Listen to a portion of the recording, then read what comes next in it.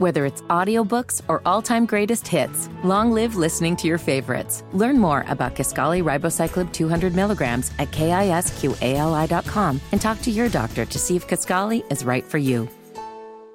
Hey, welcome in on this Thursday morning, broadcasting live from the DriveHubler.com studios. It is the Wake Up Call. KB and Andy, Mark Dykton hanging out with us. He's Kevin Bowen. I'm Andy Sweeney. It is a Thursday. And KB, let's be honest right now. If your gifts haven't arrived via Amazon, you may not get them. How many times are you refreshing Internet Explorer right now? I'm over here frantically. So last night, headed to the basement to do some wrapping, and it good. It is absolutely pathetic, the geometry that I try to attempt in putting together wrapping paper on these presents. I have absolutely no skill when it comes to wrapping presents. There's nothing I do worse in life. Nothing. 34 years on this earth, there is no task that I do worse than attempting to wrap a present. Can we put a poll question up? Is there anything you do worse in your life than wrapping a Christmas present? Because I feel the same way. We got you here for the next 3 hours, obviously up until 10 o'clock today. I need more bags. I'm more of a bag guy. Throw it in a bag, put that little paper around it that costs $4 or $5. Maddie finds a little more sentimental when I actually wrap the gift. The bag is a total cop-out. Gosh, it is. Which we can get to. Pacers win last night. The Colts get some, I think good news, encouraging news. Shane Steichen talks about the suspensions levied a couple days ago. A good morning to you guys. Pacers win. They needed the slump buster. They got the slump buster last night. Yeah, the Pacers beat stink, and they haven't beat stink often this season. Charlotte's not very good, especially without LaMelo Ball. They're not very good. Tyrese Halliburton, a little bit of a slow start again. I know he's not happy with the turnover number still, but he played much better. Didn't see any lineup changes. Nope. I know that was obviously something that we talked about. Were you surprised? Well, I was surprised a little bit. To be quite honest, just because Carlisle mentioned it like 3 times publicly. But if you go back to Carlisle with us on Tuesday, Andy, I thought he kind of toned it back a little bit. He was super aggressive Monday in talking about it. I thought he kind of toned it back with us on Tuesday. Now, after practice Tuesday, he still mentioned that's something he would sleep on, but stuck with that starting lineup. And boy, how nice would it to just have like Jalen Smith back. I don't know. Maybe I'm putting too much stock into like an 8-minute stint for him, but I thought he played really well in the first half as the Pacers kind of built that lead that they were in full control of the rest of the way. Great night for the bench unit. And it's a little thing, Andy, but it matters for tonight. You didn't have a single player play more than 29 minutes. And Buddy, 26, Halliburton, 28, Turner, 25. You feel great about it. And when you're getting on a plane and you're going to Memphis, and the Pacers were very honest post-game, it's going to be a raucous environment tonight in Memphis as Ja Morant plays his first home game of the season. It's kind of crazy when you look at the record. I think Memphis is 7-18, and they're a 5-point favorite. Again, don't fall in the trap of like, wait a minute, something's not adding up here. This is Memphis with Ja Morant. And so it's going to be quite the challenge. I assume that's a Bruce Brown assignment. But again, much needed for the Pacers just to take a breath, regroup, get a win, beat some stink, get the slump buster. And now hit the over. Back to hit the over. Hopefully everyone's enjoying the overs. I told you guys. Check all those boxes.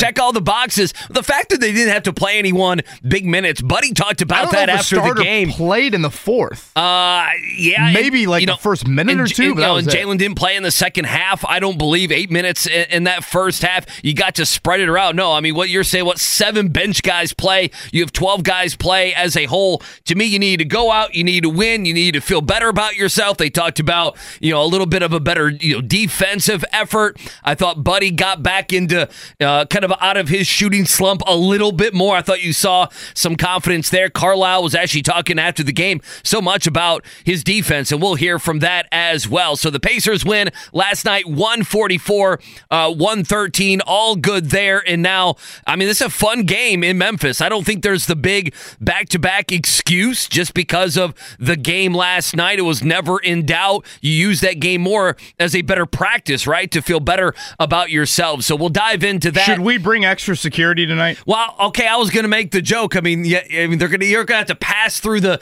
metal detector 3-4 times. Extra IMPD officers making this trip. Couple different times. Have you ever been down Beale Street's down there. Have you ever spent any time in Memphis? Never really been close to Memphis, to be honest with you. My stops in Tennessee, a lot of Nashville. Obviously Knoxville. A little Knoxville. That's about it. Yeah, that's about it. A lot of people don't go to the western part of the state. I had family down there, so I've been in that area quite a bit. Mark, we had a former producer with Josh Molinex. His parents had Memphis Grizzlies season tickets, right? Uh-huh.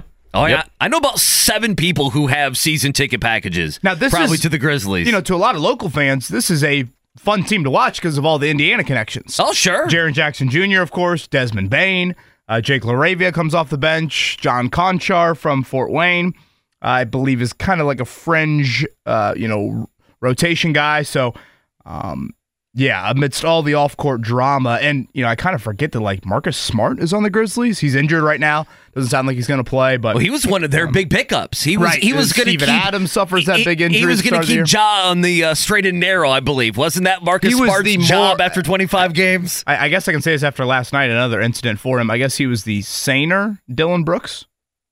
Oh, by far, yes. Better. No, Dylan Brooks is on a different planet than the rest of us. Saw another little you-know-what shot by Dylan Brooks. Oh, no, did he have another one last night? He had another one. Did he make it look accidental like Draymond used to before he stopped doing that and just started punching people? I think the refs are onto his shtick. You think so? Flagrant one for Dylan Brooks. You think so? Well, it's interesting they did bring him into a young team, but we don't need to do Houston Rockets next Tuesday, Pacers and Rockets. Hey, there you go. So Pacers winners last night, 144-113.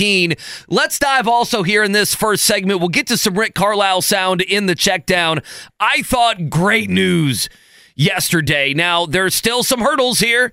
Jonathan Taylor participated, would have, in the walkthrough yesterday. Now it's about finding out if he can hang on to the football. But this is good news. This is not what we saw yesterday. This is not what we saw last week, obviously. And then Michael Pittman, again, we know how the protocol works here. It's going to take some time. Today, tomorrow, these are going to be big days. But he was quote-unquote limited yesterday, which is better than just totally being out. So I think not bad if you're a Colts fan, especially if you get Jonathan Taylor back. I think it's fair to say on Thursday morning, Andy, there is a legit chance the Colts have both Jonathan Taylor and Michael Pittman. And you feel full for the first time since, several weeks, a month. To your point, for Pittman, it's, okay, now you're into a practice. As you said, yesterday was a walkthrough. Today's a practice. Tomorrow's a practice.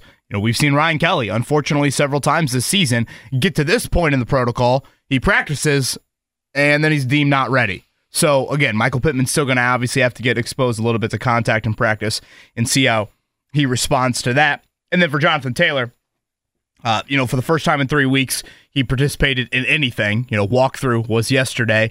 But, with this injury, this is going to take I would assume you want guys slapping at him a little bit. Don't you want a little bit of, hey, let's test out that thumb? I'd rather test it out, behind a fence at West 56th Street than test it out. Do they have the pads where they smack them against them like in basketball? They put the broomsticks up for guys? I'd like to see him, if he's going to cough it up on a Thursday afternoon. Don't cough it up on a Sunday. Down in Mercedes-Benz Stadium. So, again, the expectation is Taylor and Pittman will both practice today. On the flip side of it, we didn't see Zach Moss. A little bit of a wrap brace on that right arm of his. Braden Smith continues to be absent. And I asked Shane Steichen during the presser yesterday, I'm like, any more reps for Matt Gay this week? Or, do you do anything differently with kickers? Do you treat a slumping kicker in a different manner? And Shane's like, no. And then he says another couple words that I couldn't really understand him. I think he was like, no, he's fine. He'll be fine. And I'm like, gosh, that was extra short for Shane Steichen. Yeah. I'm like, and I just kind of sit there and I'm like, whatever. It's not the first time. And so then I'm like, maybe there's more there. Well, sure enough, Matt Gay is on the injury report as did not participate or would not have participated with a right hip injury. This is the first time because, I asked Shane earlier in the week, is it physical or mental? Shane says, I don't have a great answer for that right now. Well, clearly there is some physical ailment that Matt Gay is dealing with. Now, as we sit here at 7:09 on Thursday morning, Andy, he's the only kicker you got. They haven't worked out anybody. He's the only kicker you got on your 53-man roster. They have to bring in somebody, don't they? He's your only kicker you've got on the practice squad. So you would think if there is legit concern here, they would have brought in a kicker by now and just put him on the practice squad. You got 16 spots on your practice squad, and then if you need that guy on Sunday, you would call him up. So just something to watch, something to monitor, because, anytime a kicker starts missing kicks, oftentimes we go to, is there an injury question? Is there what is wrong here?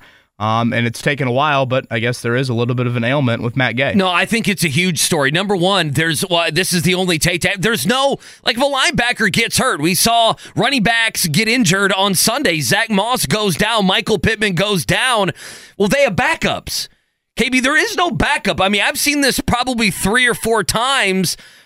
If you're in a close game with Atlanta and the punter, or during halftime, you're bringing out guys who were soccer players in high school to see if they can kick. The Texans running back, wasn't that the guy that made a field goal? The Texans running back, the Giants ran into that last week in New Orleans. Now, it didn't matter. They got blown off the field, and it worked out for the Texans. They won their game, but it is worth it. No, it's an absolute conversation piece. And then yesterday as well was the first time that Shane Steichen publicly has talked about the suspensions to Isaiah McKenzie and Tony Brown. We were listening to the sound this morning. I think the only thing that's kind of worth playing here, give us clip 2, Mark. This is Steichen yesterday. He was asked if it bothers him. Obviously, he's not giving specifics. Does it bother Steichen that this is all happening with 3 games to go, middle of the season? Yeah, I think everything's case by case. There's certain things that happen on football teams. But again, there's going to be a standard set around here, and people are going to be held accountable. The most popular line he had yesterday, he obviously wouldn't get into detail, Andy, was there's a standard, people are going to be held accountable. I think I'm in unison with everybody out there that nods their head at that. Fans love that stuff. I talked about it, back in this time last year. Okay, what are your prerequisites for the next head coach? Offensive mind, and someone that's going to be willing to not only preach accountability, but act upon it. And, when I think of accountability, Andy, it's not just, dude breaks curfew, all of a sudden I enforce my rules. It's also accountability on the field. And again, we have seen that. We've seen it with Deion Jackson. We've seen it with Darrell Baker Jr. We've seen it with Shaq Leonard. Whether you were intentionally trying to be accountable or not, when you bench a guy who has earned some sort of playing time, that sends a message. Guys notice that in the locker room. So, certainly he checks both those boxes. That was a question that I threw to him of, again, 7 suspensions since June. That is a jarring number. If you were to throw out a headline, the Colts have now had 7 suspensions since June. That is an astonishing number for the NFL, for one team. Shane, actually, what? 7? Now, what does he say there to start off that answer? Case by case. And he's right. Which is true, right? Because, again, there's a lot of context that I want to make sure we acknowledge around this. They've had 7. Tony Brown, Isaiah McKenzie are 2 of them. 2 more of them are the PED guys, the 2 defensive linemen, Grover Stewart, Al-Qanim Muhammad.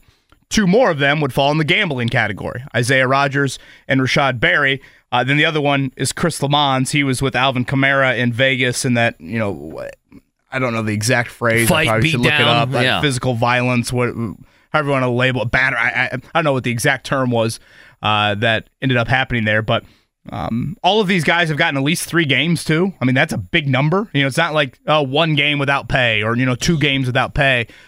3 games is a good amount. And obviously some of these acts occurred, prior to Steichen being the head coach. I guess, if you want to get technical, everything's under Chris Ballard's watch.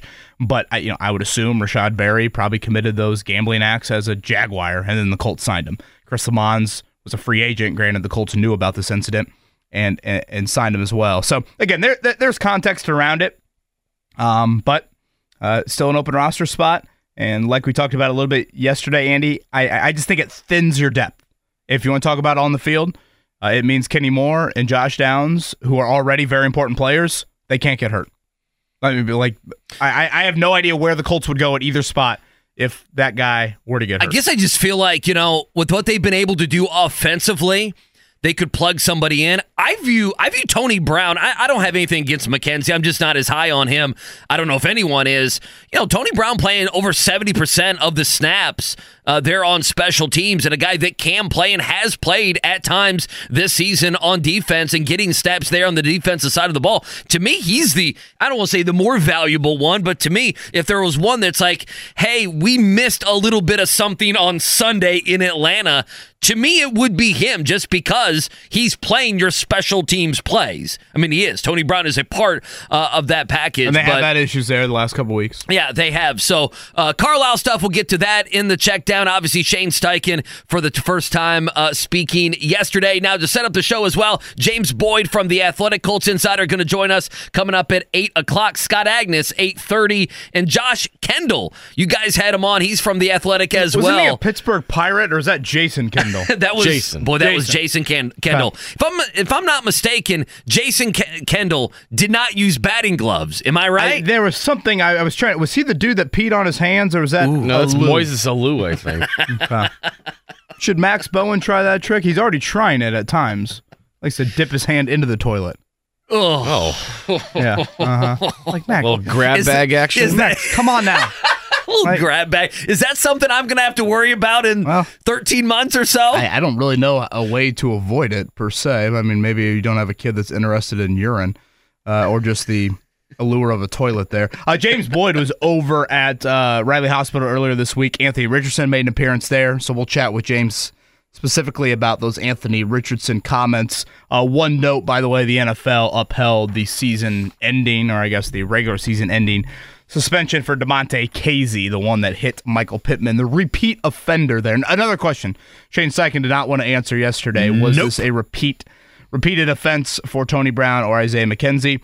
In a busy night in hoops, we'll have the back-to-backers on Big Ten Network. That'll be Purdue, 6:30, first time in Mackey in 17 days, and then Indiana. We'll see if they can finally have a stress-free game. They are at 8:30 with North Alabama, and obviously the Pacers in action back-to-back in Memphis. Thank you for joining us on this Thursday morning. I'm Kevin Bowen. He's Andy Sweeney. Mark Dykton on the ones and twos. Thank you for spending this morning with us. It is the Wake Up Call with KB and Andy on 93.5, 107.5 The Fan. Yeah, let's get your morning check down popping. 144-113 in Cambridge last night. Pacers over the Hornets. A lot's been made the last couple days with the losing streak. Would Rick Carlisle change up the starting lineup? He did not. He went with the normal starting five. He talked about that and more post-game. I thought our practice yesterday was very positive. Our starting group is doing a lot of good things. In many ways, they're one of our best lineups. To break it up simply just to break it up, to me, did not make sense. But going forward, everything's on the table.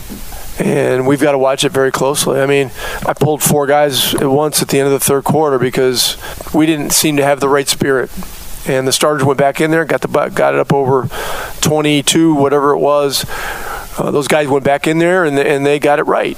A lineup shakeup isn't always changing the starting lineup. You know, sometimes you got to pull the plug on a whole group and make a hockey substitution, which I don't like because it's no fun. It's no fun if you're the coach. It's no fun if you're one of the players. A couple things that stand out from last night, Andy. 37 assists on 49 made field goals. That is a huge, huge number there. Tyrese Halliburton, a little bit of a slow start. 6 of 14 from the floor, 3 of 9 from 3, 13 assists. I know he was still frustrated by the 4 turnovers for him, but better from him. Again, Buddy Hield got out of a shooting slump. And the bench, I know Rick mentioned there at one point he went back to the starters, but I thought the reserves were really good. Jalen Smith, nice to see him back in the lineup. Neesmith had 19, Matherin had 14, Isaiah Jackson had 10, TJ McConnell nearly had a double-double, so really a pretty balanced night. Miles Turner, very strong first half, and again, a little bit of a different Turner from Friday. Remember Friday at the Wizards? No great big guy. He doesn't assert himself. Last night, Charlotte's missing their starting center. Miles asserted himself a little bit more early in the game. So in Memphis right now, it is an 8 o'clock tip tonight against Ja Morant in his first home game. It should be raucous for that one. 5-point favorite, the Grizzlies, as the Pacers have it back. You know what I thought last night, just quickly on this game? I like Brandon Miller a good amount. I thought he was fun to watch at Alabama. I know all the off-the-court stuff. Listen, I understand it. I was sad. I'm like, oh, yeah, Brandon Miller's on this very random and very sad Hornets team. He's going to rot there. They're just a sad team. I mean, I know they don't have LaMelo Ball. I mean, like, I get it. It's not like they would go from 7-19 to 19-7 if they had him. But I like him as a player, Miller. And I was just thinking, man, if he could have got drafted about 9 million other places. He would be a fun guy, but he's just going to be 15 a game with the Charlotte Hornets. Yeah. What a sad team. Charlotte, a place you go to just rot. It is a pretty promising Colts injury report, I would say, on this Thursday morning. And just a walkthrough yesterday. First practice coming today for the Colts, but the expectation is Jonathan Taylor and Michael Pittman Jr. will both practice in some capacity, and for Pittman, that is an important step as he tries to progress through the concussion protocol. He was listed as limited yesterday. Taylor, for the first time in 3 weeks, he was listed as full. So, again, there are certainly boxes to be checked in practice for both of these guys. Pittman, it's more of, again, how does he react just from a concussion standpoint to a practice setting. For Taylor, it's, okay, how does that right thumb injury hold up from a ball security pass protection standpoint? That's the good news. On the flip side of it, guys that did not participate or would not have participated includes Matt Gay, right hip injury for the Colts kicker there. Would you rather have a bad left hip or bad right hip as a right-footed kicker? I think I would rather have a bad left. No, you'd have to. Yeah, you'd have to go with left. That means your plant leg. I don't know. So which one? A little bit more on the left. Yeah. You swing a little bit more at the right. I want my swinging leg to work just fine. Like it's like if I'm a pitcher, if I'm a right-handed pitcher, I want my right hand to stay safe. Do you understand? I want that. I don't know if I do understand. That's my money. That's my money maker, Kevin Bowen. I want that one to be good to go. So we'll continue to monitor that. That's a big story, low key. No kicker, on the practice squad or anything like that. So Matt Gay at this point, I mean, he's going to be the kicker. I'm trying to think back to that Baltimore game a few years ago when Rigoberto Sanchez got hurt in warm-ups, and that was a disastrous kicking night for the Colts. In that one, Braden Smith continues to be out. So you think he plays again this season? Gosh, is that a stupid thing to ask? I mean, again, wouldn't you just put him on IR? But I don't know. Are we looking? Is this game 4 potentially for him? I think it's just one of those things where they didn't think it was going to take this long, and we've done this dance for 3 weeks, at least 2 weeks in a row. We've done this. Braden earlier in the season as well. So again, first practice day for the Colts. Do want to go over some playoff scenarios here in a bit, just exactly what it looks like for this team in the final 3 weeks of the season. A couple of key things to point out about that. Thursday Night Football, Saints and Rams. This one in L.A., it's a big one. Both teams 7-7. Right now, if you're looking at it, the Saints out of the playoffs. Obviously, they're in a tie there with Tampa Bay for the 4 seed in the NFC South. And then the Rams, the last few weeks, man, was it 4 in a row? I mean, they've worked themselves back into the playoffs. Maybe reminds you a little bit of the Colts. They're 7-7. They would be the 7 seed tonight. That one, 8:15. Al Michaels on Prime Video. Rams favored by 4. KB, you're over under 46.5 tonight. So Rams have the final playoff spot, right? In the NFC right now? They do right now. And the Saints are just, 9th? They're hanging on. The Rams have won 4 out of 5. The only loss, a 6-point loss in Baltimore. So a lot of 7, in the AFC we have the 8-6 teams. In the NFC it's the 7-7 teams fighting for one of those final wild card spots. So Rams and Saints tonight, Thursday Night Football. Opposite that, it'll be a lot of college basketball here in the state of Indiana at 6:30 tonight up at Mackey for the first time since playing Iowa in that Big Ten home opener. It'll be Purdue taking on Jacksonville. I saw Jacksonville was 8-4. I'm like, oh, that's a pretty good record. I saw they were a 30.5-point underdog. And Pittsburgh beat them by 50. Yeah, they're coming off wins against U of L, Monroe, and Trinity Baptist. Trinity Baptist sounds like just a great high school football team, don't they? Trinity Baptist, I don't know. It sounds like one of those fake high school football teams that I'd watch lose to IMG by 100. What was the name of the one that Bishop Sycamore that made ESPN and everything else? Kurt not Signetti having players. Should hire that coach down in Bloomington. Speaking of Bloomington, 8:30 tonight, North Alabama. Obviously, the Hoosiers have not really sniffed a stress-free game yet this year. I guess Auburn maybe was stress-free, just in the opposite manner. IU favored 13.5 on that one. I don't have a good way to tell you. I guess tentatively I would take. I don't know why. I guess I feel like I would take Indiana in this one, but again, I don't feel confident in telling you, hey, go bet the mortgage, bet the Christmas money on Indiana minus the points tonight. Yeah, that's a big spread for them. I want presents under the tree. Yeah. I'm going to stay away from that one. North Alabama plays a bunch of dudes. They're not really big. Seems like they do chuck a lot of threes. Do you remember the nickname for their school? Probably. Was it Lions? Yes, it was. Oh, I like that. What's Jacksonville? The Dolphins? Oh, I should know this. They're in the A-Sun. They are the Dolphins. You had to have looked. You looked that up. You looked that up. There's no way that anyone knows they're the Jacksonville Dolphins. I feel like that was a Jake Query dropped that on me at some point, and it's really... He probably went to college with somebody who's a roommate of the head coach or something. He might have gone to Jacksonville with the amount of colleges that Jake Query went to in his career. By the way, I saw we got the company-wide email yesterday of someone that lost their key card with a Kansas lanyard. That had to have been Jake, right? Oh, it had to be, right? Or, I mean, there's a lot of engineers around here now. How many people have a Kansas lanyard? Wow, in Indianapolis, it's a great point. Yeah, it's not me. I can tell you that. If it's not him, then those two need to get to lunch or something. Exactly. They need to go watch a game or something. 1,000%. All right, on the other side, Colts playoff scenarios. Again, Anthony Richardson spoke earlier this week. James Boyd was there. He's going to join us coming up at 8 o'clock. Good Thursday morning to you. We don't have windows in the studio, but I imagine it's cold, and I imagine it's still dark outside, and I don't think there's precipitation in the air. Safe travels on commutes this holiday season. Thank you for tuning in. Wake Up Call, KB and Andy, 93.5, 107.5. Whether it's audiobooks or all-time greatest hits, long live listening to your favorites. Learn more about Kisqali Ribociclib 200 milligrams at KISQALI.com and talk to your doctor to see if Kisqali is right for you.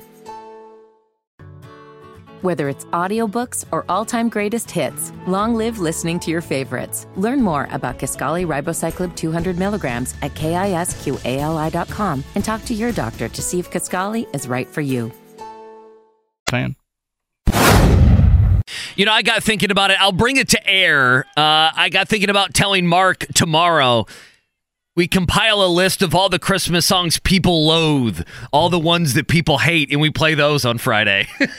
Boy, that's a way to send people you to like that? You like on that? This Friday, but we don't tell anybody. They're like, why are they playing? This is the worst song. Mariah Carey songs again? People hate? Oh, yeah, they hate them, especially Mariah Carey. Don't people hate her? Don't people hate her? I don't know. She's always top of the charts this time of year. She's pretty easy on the eyes to me. Yeah. They're 50s, is she not? Yeah. Mariah Carey? I don't know why I just backed that up with her age. I feel like you just left that out there for me, and I had to do something with it. Still trying to get over your Scrooge comments. You like there. that? It would have been funny. I think Andy just kind of led you there, but we'll not have shows the next 2 Mondays. Correct. For those curious, I would like to think that our dedicated listening audience, Christmas morning.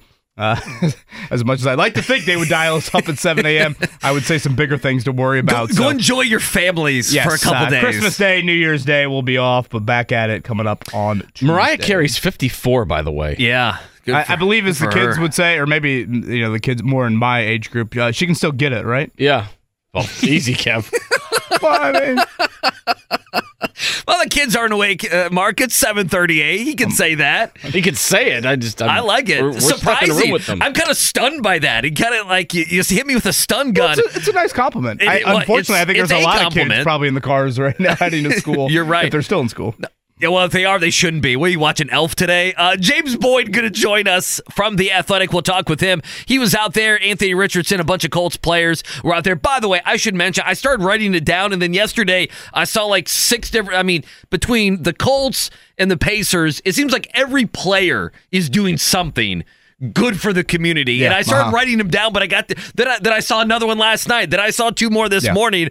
So I know the news stations. Coach Drive, Lloyd Pierce earlier this week, shopping with the Colts, Zaire Franklin. Halliburton. But even role players that you don't know a lot are out there doing something. So not naming all of them, I'll forget somebody. It's like thanking a bunch of people you'll forget. But the Colts, Pacers, I'm sure and let others me just throw, throughout the... If I can, let me just throw one more thing on that front. Anthony Richardson at Riley Hospital earlier this week. There are a couple other Colts. I want to single out Wesley French, Liam Anderson. My sister-in-law is a nurse at Riley, and she texted me. It was like, Wesley French was absolutely outstanding. Oh, that's great. With our patients. That's great. And, I think it goes without saying, but, I went up to Wesley yesterday in the locker room. I was like, dude, thank you. Like, I know you're not Richardson, and you obviously don't have the cameras around you. Right. But it's incredible what a little bit of presence and for those kids, what they're going through, especially this time of year, what they have done to kind of brighten their spirits. So thank you to certainly the Colts, the Pacers, and a lot of people behind the scenes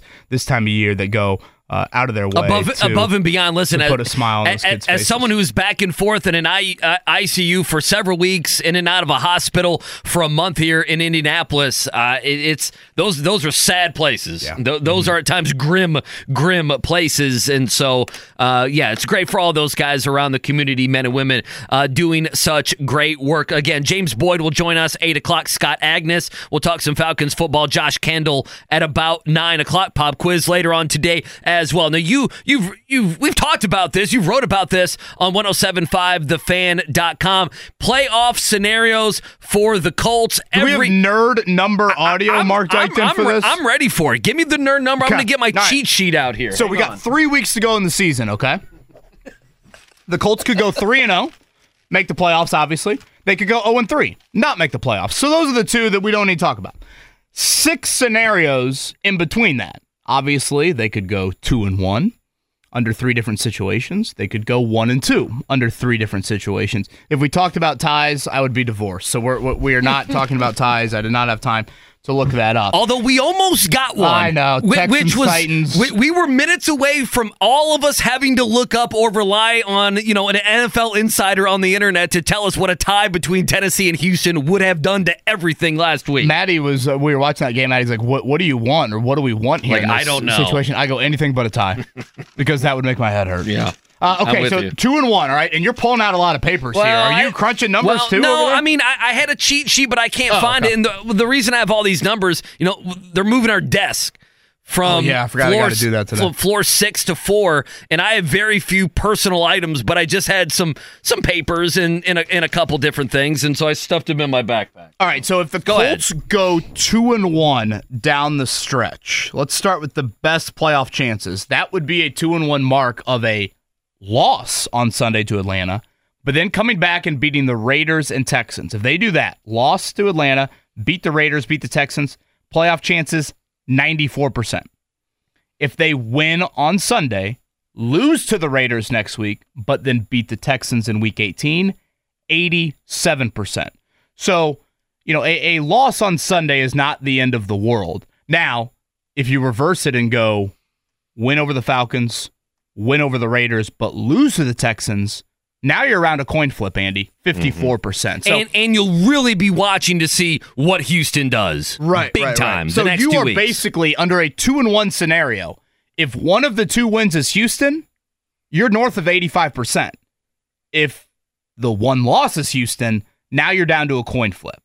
If you look at the 1-2 records to end the season, if you beat the Falcons on Sunday, but then lose at home to the Raiders, lose at home to the Texans, playoff odds, 3%. If you lose to the Falcons, beat the Raiders, lose to the Texans, that number jumps up to 11. And if you go loss, but beat Houston, that number is 26%. So the 1-2 mark obviously puts your playoff chances relatively low. Think at the highest, 26%. If you go 2-1, you've got a very good chance to make the playoffs, especially if that win is over Houston. So I will repeat myself for the umpteenth time, and we'll do it again next week, and certainly the week after that. That Texans game, Andy, there is right now, it's a 60% swing in playoff chances for the final game of the season. 79% of the Colts win that game, 19% if they lose it. I have... In looking up playoff scenarios for years, That's unbelievable. I have not seen a game that holds that type of magnitude to it all. So, again, this is in article form on 107.5 The Fan. It's probably a little easier on the eyes with that. But basically, Mariah Carey. It's easier on the eyes. Look at that. Full circle. We weaved it in. Kevin Bowen's article can get it at 1075thefan.com. You should take out the Shane Steichen picture and put Mariah Carey. Been good for clicks. I think the thing that makes the most sense here, the question would be if Houston loses to the Browns on Sunday a little bit, right? And for me, it's like not as much as you would think. Okay, well that was okay. So that's my question then to you. I'm not asking you to have those numbers, but that's the first thing that comes to mind is they will be without C.J. Stroud on Sunday. They'll be at home, but Cleveland is a better team, and I feel like Cleveland's defense will not let a backup quarterback like Case Keenum or David Mills off the hook the way that Tennessee did in that second half. Okay, let's continue to nerd out under that hypothetical, let's do it. All right? So you have Houston losing to Cleveland I guess, on Sunday, which is very plausible. Yeah. I'm not saying that, to undermine you by any means. Okay, so that means Colts beat the Falcons, 9-6. Texans, 8-7. Now let's go to next week. Colts have the Raiders. Let's say the Colts beat the Raiders. They're 10-6. Texans have Tennessee again. Let's say the Texans Houston. beat the Titans. Okay, yeah. So now they're 9-7. So now we come into the final game of the season. You've got 10-6 Colts, 9-7 Texans. If the Texans beat you in your own building, two teams with the same record. And you split during the season. Split the two matchups, and I believe your divisional record would be the exact same as well. So now you get into the next tiebreakers, and I think I mentioned this a little bit earlier in the week. As of right now, the Texans would win that tiebreaker over the Colts due to strength of victory. That is why Houston would be above Indianapolis. So if you're looking at it,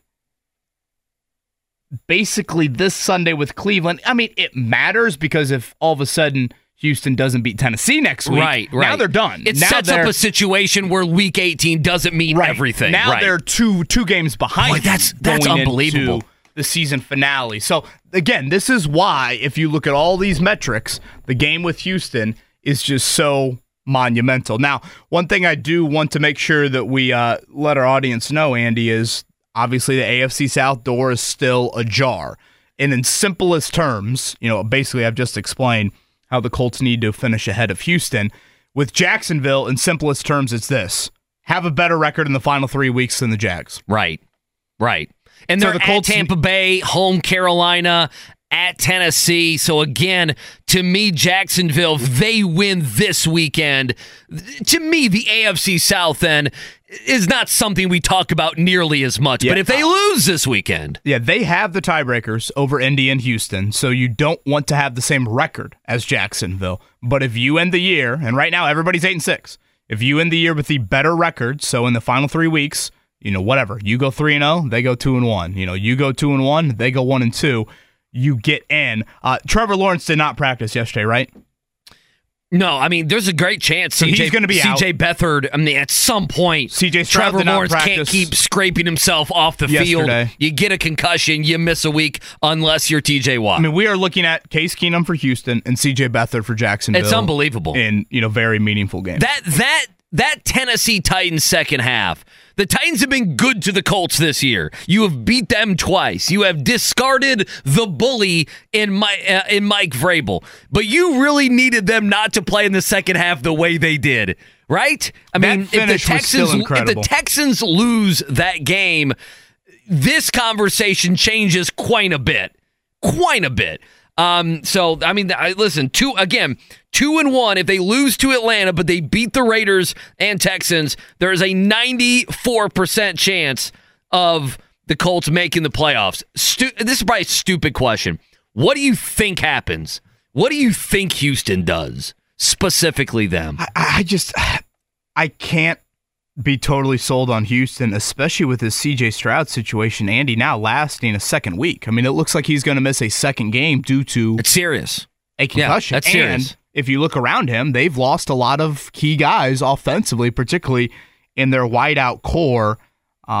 So I think the Colts get in. I do. If you look at Houston, all these scenarios with Houston, Andy, if you beat the Texans, there's 3 different scenarios where you beat Houston. Or I guess 4. Your playoff odds are 100%, 94%, 87%, and 26%. If you beat Houston, 3 of the 4 scenarios are great for you. North of 85%, you're gonna make it, right. Making the postseason. Just kind of one more layer on that. We're all kind of in this boat, even though the Colts are in full control of what they need to do. From a scoreboard watching standpoint, Saturday's got 2 games of note. You've got Bengals and Steelers at 4:30 on Saturday. That is a cheer for the Mason Rudolphs. Cheer for Rudolph this time of year. Goes without saying. That is at Pittsburgh there. Jamar Chase is very iffy, right? He's not going to play. I think he's going to miss a week. By the way, if Browning goes in there and wins that game, dude's going to be a cult hero, Build man. the statue next to Joe Burrow. He is going to be a cult hero. He really is. That is the 4:30 Saturday game, the 8 o'clock Saturday game. It's the biggest spread here of the week. Yeah, you don't have a chance in this game. That will be the you don't believe in a 6-hour flight potentially hurting them? No, I don't believe so. Bills are going to wipe the Chargers up. Yeah, aren't they? Come on.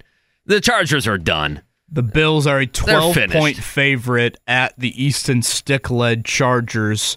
We'll see how the fighting, and I guess it's not Brandon Staley. I don't even know who the hell their interim coach is. I got to give Buffalo... North Turner, Marty Schottenheimer. I got to give Buffalo credit. You know, they lost that heartbreaker to the Eagles, and I thought they were done. I put dirt on their grave, and they came back, went to Kansas City and won, then came home and dominated the Cowboys, and I didn't think they would make it simply because of Eagles, Chiefs, Cowboys right in a row. They won 2 out of the 3 of those games, and now they get the Chargers and Patriots. You got to think those are wins, and then we'll see what Miami will be at the end of the year.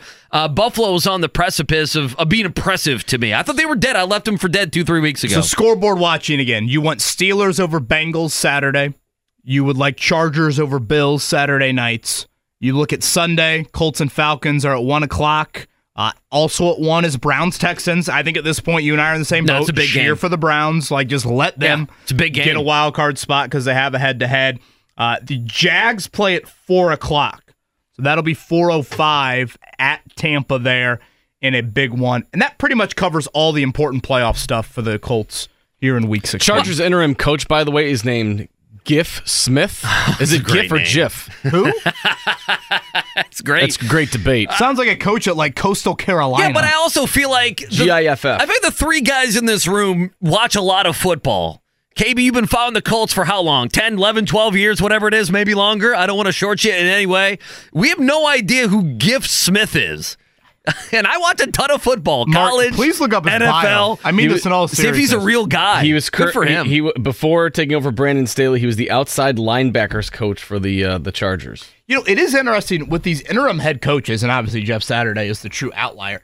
It seems like when teams fire the head coach in season, they don't like to promote the offensive or defensive coordinator. They're very much like, no, we need to keep those spots in place. Didn't Carolina promote the special teams guy? I believe so, yeah. Chris Tabor, that's interesting. Yeah, I had not thought of that. Giff or Jiff has been with the San Diego/Los Angeles Chargers since 2016. Oh, wow, so he's a holdover. That's a fitting name because there's no better social media team in the NFL than the Chargers. Yeah. Oh, they're fantastic. They are outstanding. Schedule release and everything like that. They troll themselves. They troll other teams. If Brandon Staley could have matched his social team, he'd be Lombardi or Belichick.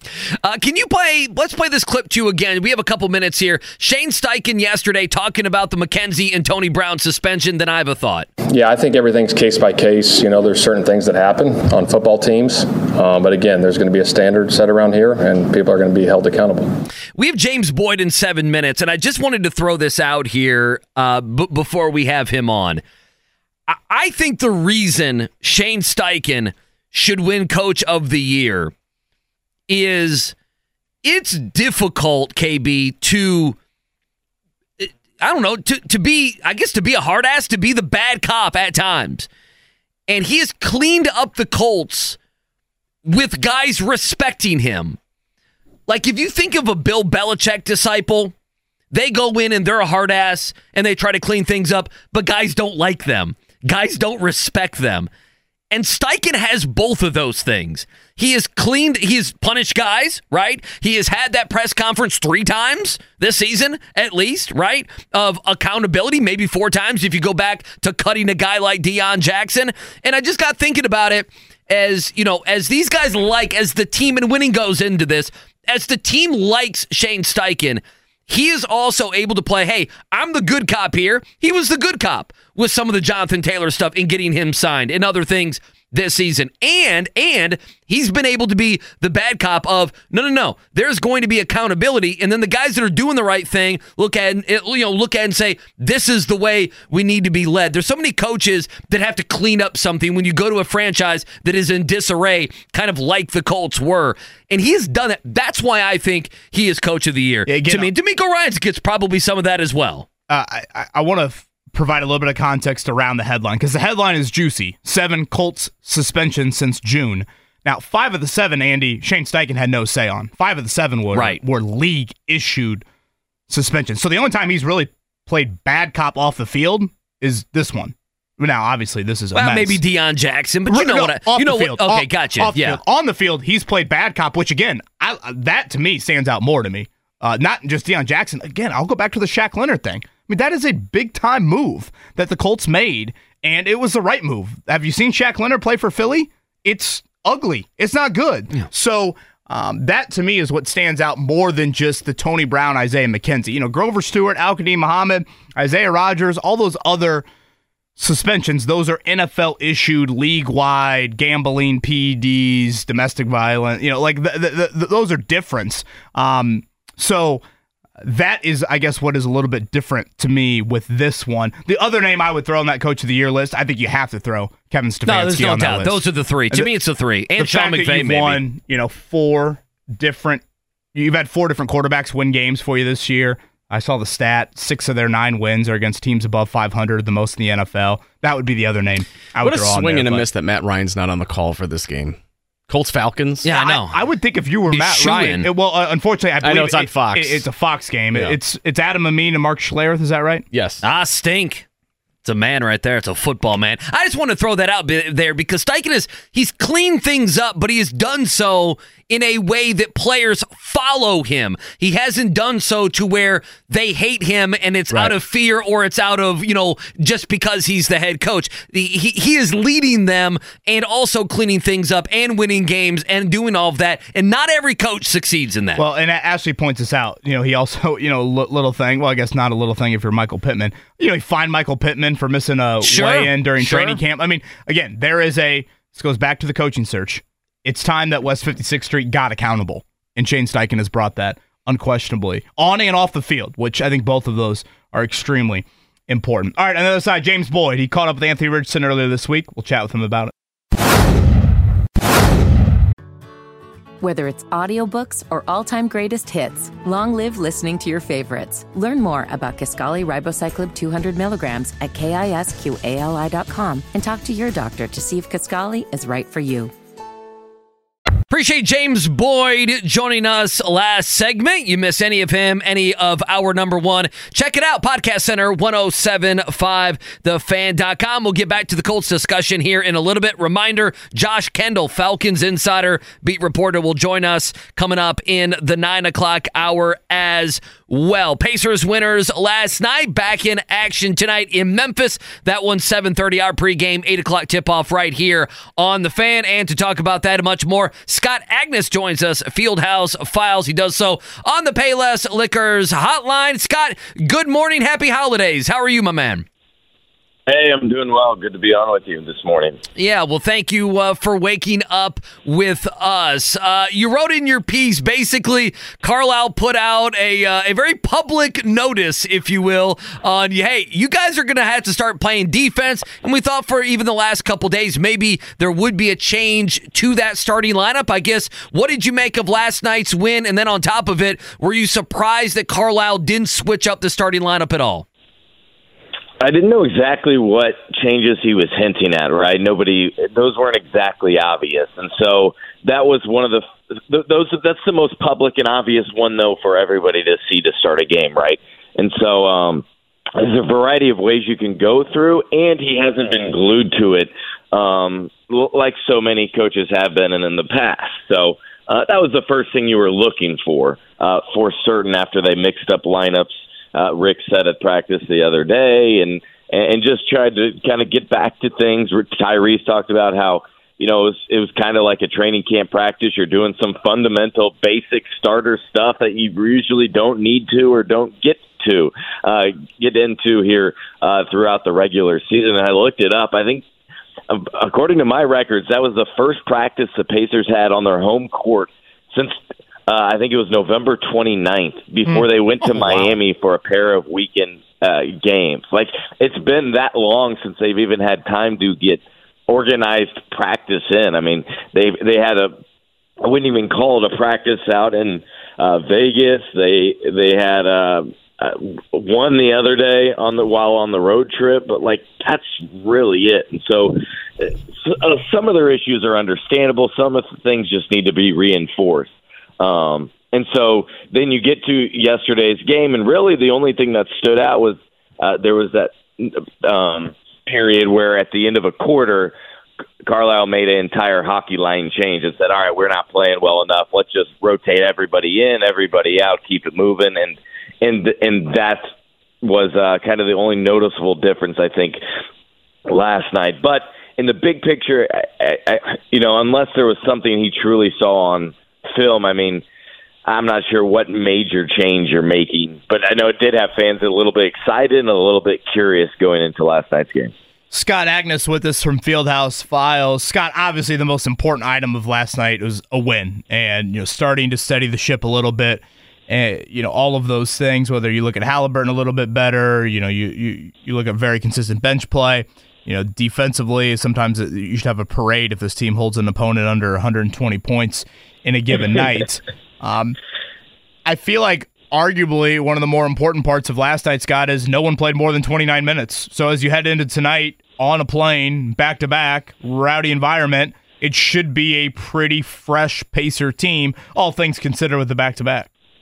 Yeah, totally agree. And also in the big picture, too, considering the stretch they've been on, they're on right now. Like, yeah, the more you can play well through the first three quarters, the more you can limit yourself there in that fourth. The fact that we're seeing James Johnson get any minutes right now is completely surprising, and that we've seen it in several games. So you want that. This isn't gonna feel like a regular season game. There's gonna have a little additional, I don't know if it's pressure, excitement, nerves, let's call it tension tonight because of Memphis. Because keep in mind, last time they were there, last January, they left and felt threatened on their way out with, a laser hitting the bus and guys not knowing what it was, some having a great idea of exactly what it was, and them just wanting to get the heck out of there. It's also, by the way, John Morant's first home game of the season after his 25-game suspension. So a lot of tension, I think, tonight for both sides. Again, Scott Agness with us here from Fieldhouse Files. You brought up James Johnson, Scott. I believe that move happened a week ago, so I haven't had a chance to ask you about it. For those unfamiliar, could you give us a little background on James Johnson and what he meant to the Pacers last season? And then how much do you think that was in reaction to what happened in Milwaukee? Yeah, so James Johnson is a 15-year vet. If you think about just team leadership, this is purely a off-court move. This is to keep the guys accountable in the locker room. A lot of the guys just go to him for anything on and off the court. It's very much like a Udonis Haslem in Miami, and so that's the guy that they wanted to bring back. And he was down in Miami, not with another team. They talked with him and decided to bring him back, but it was before, I guess, that Milwaukee event ended up happening. They met with him. And the timing just worked out conveniently after that and before this Memphis game, for example, because he was one of them that was kind of talking with John Morant's people courtside last time they were down there. But James is just a great dude, great influence in that locker room, kind of an extension of the coaching staff. And so that's a nice move from that standpoint, although I will say, part of me would like to see that 15th roster spot be used in an experimental way, right? Like bring in a 10-day. All right, he doesn't work. We're bringing in another one. All right, call a guy up from the G League. Oh, you finally found one that works. I'd kind of like to see it be a little bit more of an experimental type role. Scott Agness with us here from Fieldhouse Files. Scott Agness with us here from Fieldhouse Files. Plus, he's a badass. Can we just say that? Oh, plus, he is. He's a plus black belt, man. Yeah, plus he's tough, which is good. And I'm not going to make the joke about get there early tonight in Memphis with the extra metal detectors. We'll not make the joke. We'll just move on. Scott Agness with us here on The Fan. Tyrese Halliburton, a slow start, but a better game. He has turned the ball over, 12 times in the last 3 games. Even in that Detroit win a week or so ago, he had 7 turnovers in that game. Teams are defending him different. I think that's obvious. What do you think teams are are doing, and then the last 5 games, just talk about maybe a little bit of an off game, couple off games for Tyrese Halliburton. Yeah, for sure. And part of it sounds like an excuse, but it's also the reality. I think he's a little bit running on fumes. Like, you guys should have seen the amount of stuff he was doing in Las Vegas for the in-season tournament. He was getting pulled in so many different directions.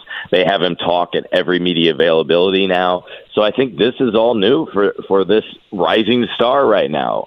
Some would put him in that superstar category. I think he's still facing the things that you have to check off and get to become that true superstar right now. And he's doing them all right now, but there's a lot of growth along the way, from just media hits to representing the franchise to being out in the community, on top of what he's trying to do on the court. And the shot, it doesn't bother me because that'll happen, right? You'll have good and bad games like Buddy Hield. You know, he had a bad first half, had a great second half shooting the ball last night and leading the Pacers to victory. The thing I don't like about Tyrese right now in the last week is he's gotten very loose with his handle. Almost like his passes are so good that they aren't going to get thrown away. Is almost like the inevitability that may be going through his mind, like he can't turn it over. Well, he's gotten a little loose with it, and now has had 4 turnovers in 3 straight games and has been averaging that for like a week. So remember those runs where we talked about, 2 or 3 games in a row where he'd have 13 assists each and 0 turnovers? He's got to get back to a little bit more towards that. Some to be expected, but some just getting, a little loose, a little lackadaisical with it is one good change I'd like to see. Scott Agness with us here. You can find his work over on Fieldhouse Files. Scott, yesterday you were kind of keeping us updated. Jarris Walker and the G League Showcase. Could you fill our audience in on exactly what that is for Walker and how he has been playing? It seems like those stints with Fort Wayne, boy, he's really filled it up. For sure, and he should. That's the one thing, right, too, is it's a G League. It's an entirely different level. It would be concerning if he wasn't having really good games, both on the stat sheet and what he's trying to do on the floor. Think of Orlando, where they're at right now in the G League Showcase, like the old Orlando Summer League. It's truly a basketball environment, which is awesome. I went last year in Vegas. Did not go this year purely because I was tired after spending a week out in Vegas for this in-season tournament. But it's incredible from a standpoint. It's teams, it's executives, it's media and agents. No fans. There's no one hyping the crowd in between, timeouts and anything like that. So it's strictly basketball there. And with Jarris, they're trying to play for $100,000 for that Mad Ants team if they win their next 2 games, because they're easily the best team in the G League. They've won, I think, 13 in a row and are just playing great basketball despite guys going in and out of the lineup. And for Jarris, more than the numbers, what you want to see is how comfortable does he look on the floor? Is he getting teammates involved? Is he making the right reads offensively and defensively? That more specifically, more than a 30-point game or 8 rebounds or 6 assists. You're fundamentally trying to watch him play basketball because the numbers are inevitable. Scott, last one for me, and this is off the floor, and I've been meaning to ask you this. We really just have had other, I think, pressing topics. It's not incredibly time-sensitive, but we saw the announcement, I don't know, maybe now about a month ago, that Stephen Rails, I believe I'm saying that correctly, is now, 20% stake in the Pacers? Is that correct? Yeah, he had 5% and is now, once approved, will be 20%. Okay. What can you tell us about Stephen Rails, and what do you think this means for the future of the franchise? Yeah, we haven't got a ton more clarity, to be honest, on this front. It all kind of happened all at once. I think that was right before the Vegas trip and the tournament and all of that. He has a DePaul degree. Has some Indiana connections because of it, has given back there as well, and has been very successful in the business world, including in the filmmaking business. As part of that is one of his businesses. This is something I would love to talk with Herb or Steve Simon about directly, just kind of the bigger purpose behind that. Whether it was diversifying their investments or getting more money now or maximizing the investment right now. I haven't heard anything specific, KB, just yet. Just why now? Increase his shares in the company. And more to that, I'd love to hear if he has any greater input or if he has any big ideas, or is this strictly a financial decision here? But I don't think it's the worst thing to have another bigger voice in there, and maybe an influx of money a little bit. Because when you're 5%, you're really not even playing ball. You're not getting probably any of the phone calls or anything. At 20%, they might loop you in a little bit, but still, to be clear, the Simons have the majority share. And I don't think it's approved yet by the Board of Governors, but I think it's very soon, if not this week. So perhaps we'll get some more news on that front, and would hopefully like to learn a little bit more about Stephen Rails as well. Does Stephen Simon still live out in California? I believe Steve Simon lives in San Francisco, but is very often back to Indianapolis. Yeah, I was going to say I see him a lot at various Pacers events. But yeah, I was curious if he still lived out there. The expectation, I guess, NBA-wise, Scott, is for expansion, not necessarily moving of franchises. Isn't like, it almost seems like Vegas and, I don't know, Seattle, get it up to 32. Doesn't that seem to be the popular thought with the NBA? Yeah. The thought is after this next TV deal, which is the big thing right now. It's almost the entire reason, it feels like, for that in-season tournament, for example. It's much like in the NFL. They just all of a sudden made up and Thursday Night Football, and all of a sudden there's another $1 billion for the NFL. Well, the NBA, there's this in-season tournament, for example. So once you have the expansion set, then the current owners get all that money, do not have to share it with the players. Then I think you'll see the expansion probably to a couple more teams. And no, this is not directly related to that, I don't believe, at all. We even had Herb in a direct statement now, even before it's gone final, which I appreciated from Herb Simon and the Pacers, say, I have no intention, Indiana's my second home, and, we intend to keep the team here, whatever. And on top of that, we've known for the last many years that Steve Simon, his son, like we just referenced, he's the one set to take over the team, take over more roles whenever Herb, doesn't want to do anything more with it or whatever, and moves on. And so it'll be in the Simon family. It's just this is a secondary ownership person coming in. And what you're seeing a trend throughout ownerships more so in the NBA is it becoming more groups, like investment funds. So the fact that the Pacers had limited it here to mostly the Simon family and now just one other individual, I think that's a real positive. It's not like this is an investment group coming in and trying to change everything and make it more successful and then sell it off for a profit. Yeah, I think, just some curiosity around Central Indiana, honestly, and, the eventual passing of torches from, Herb down and then, Roger Penske over at IMS, Jim Irsay with the Colts and all of that. All right, Scott, great stuff, man. Happy holidays. Merry Christmas to you. And thanks, as always, for joining us every Thursday. Hey, you bet it. Thanks, guys. Scott Agness, Fieldhouse Files. Andy Sweeney, you assume Bruce Brown gets the Ja Morant assignment tonight? You would imagine he has to, right? I mean, why have him on the team? Yeah, seriously. This is his forte, yeah. Have him go out there and make his job tough. A little bit smaller, guards, right. Wings being a little better suited for a guy like Bruce Brown. So, again, no Pacers player played over 29 minutes last night. I do think, along with the win, of course, that's a good sign as the Pacers try and go down to Memphis and sweep a back-to-back. They are a 5-point underdog in Ja Morant's home debut.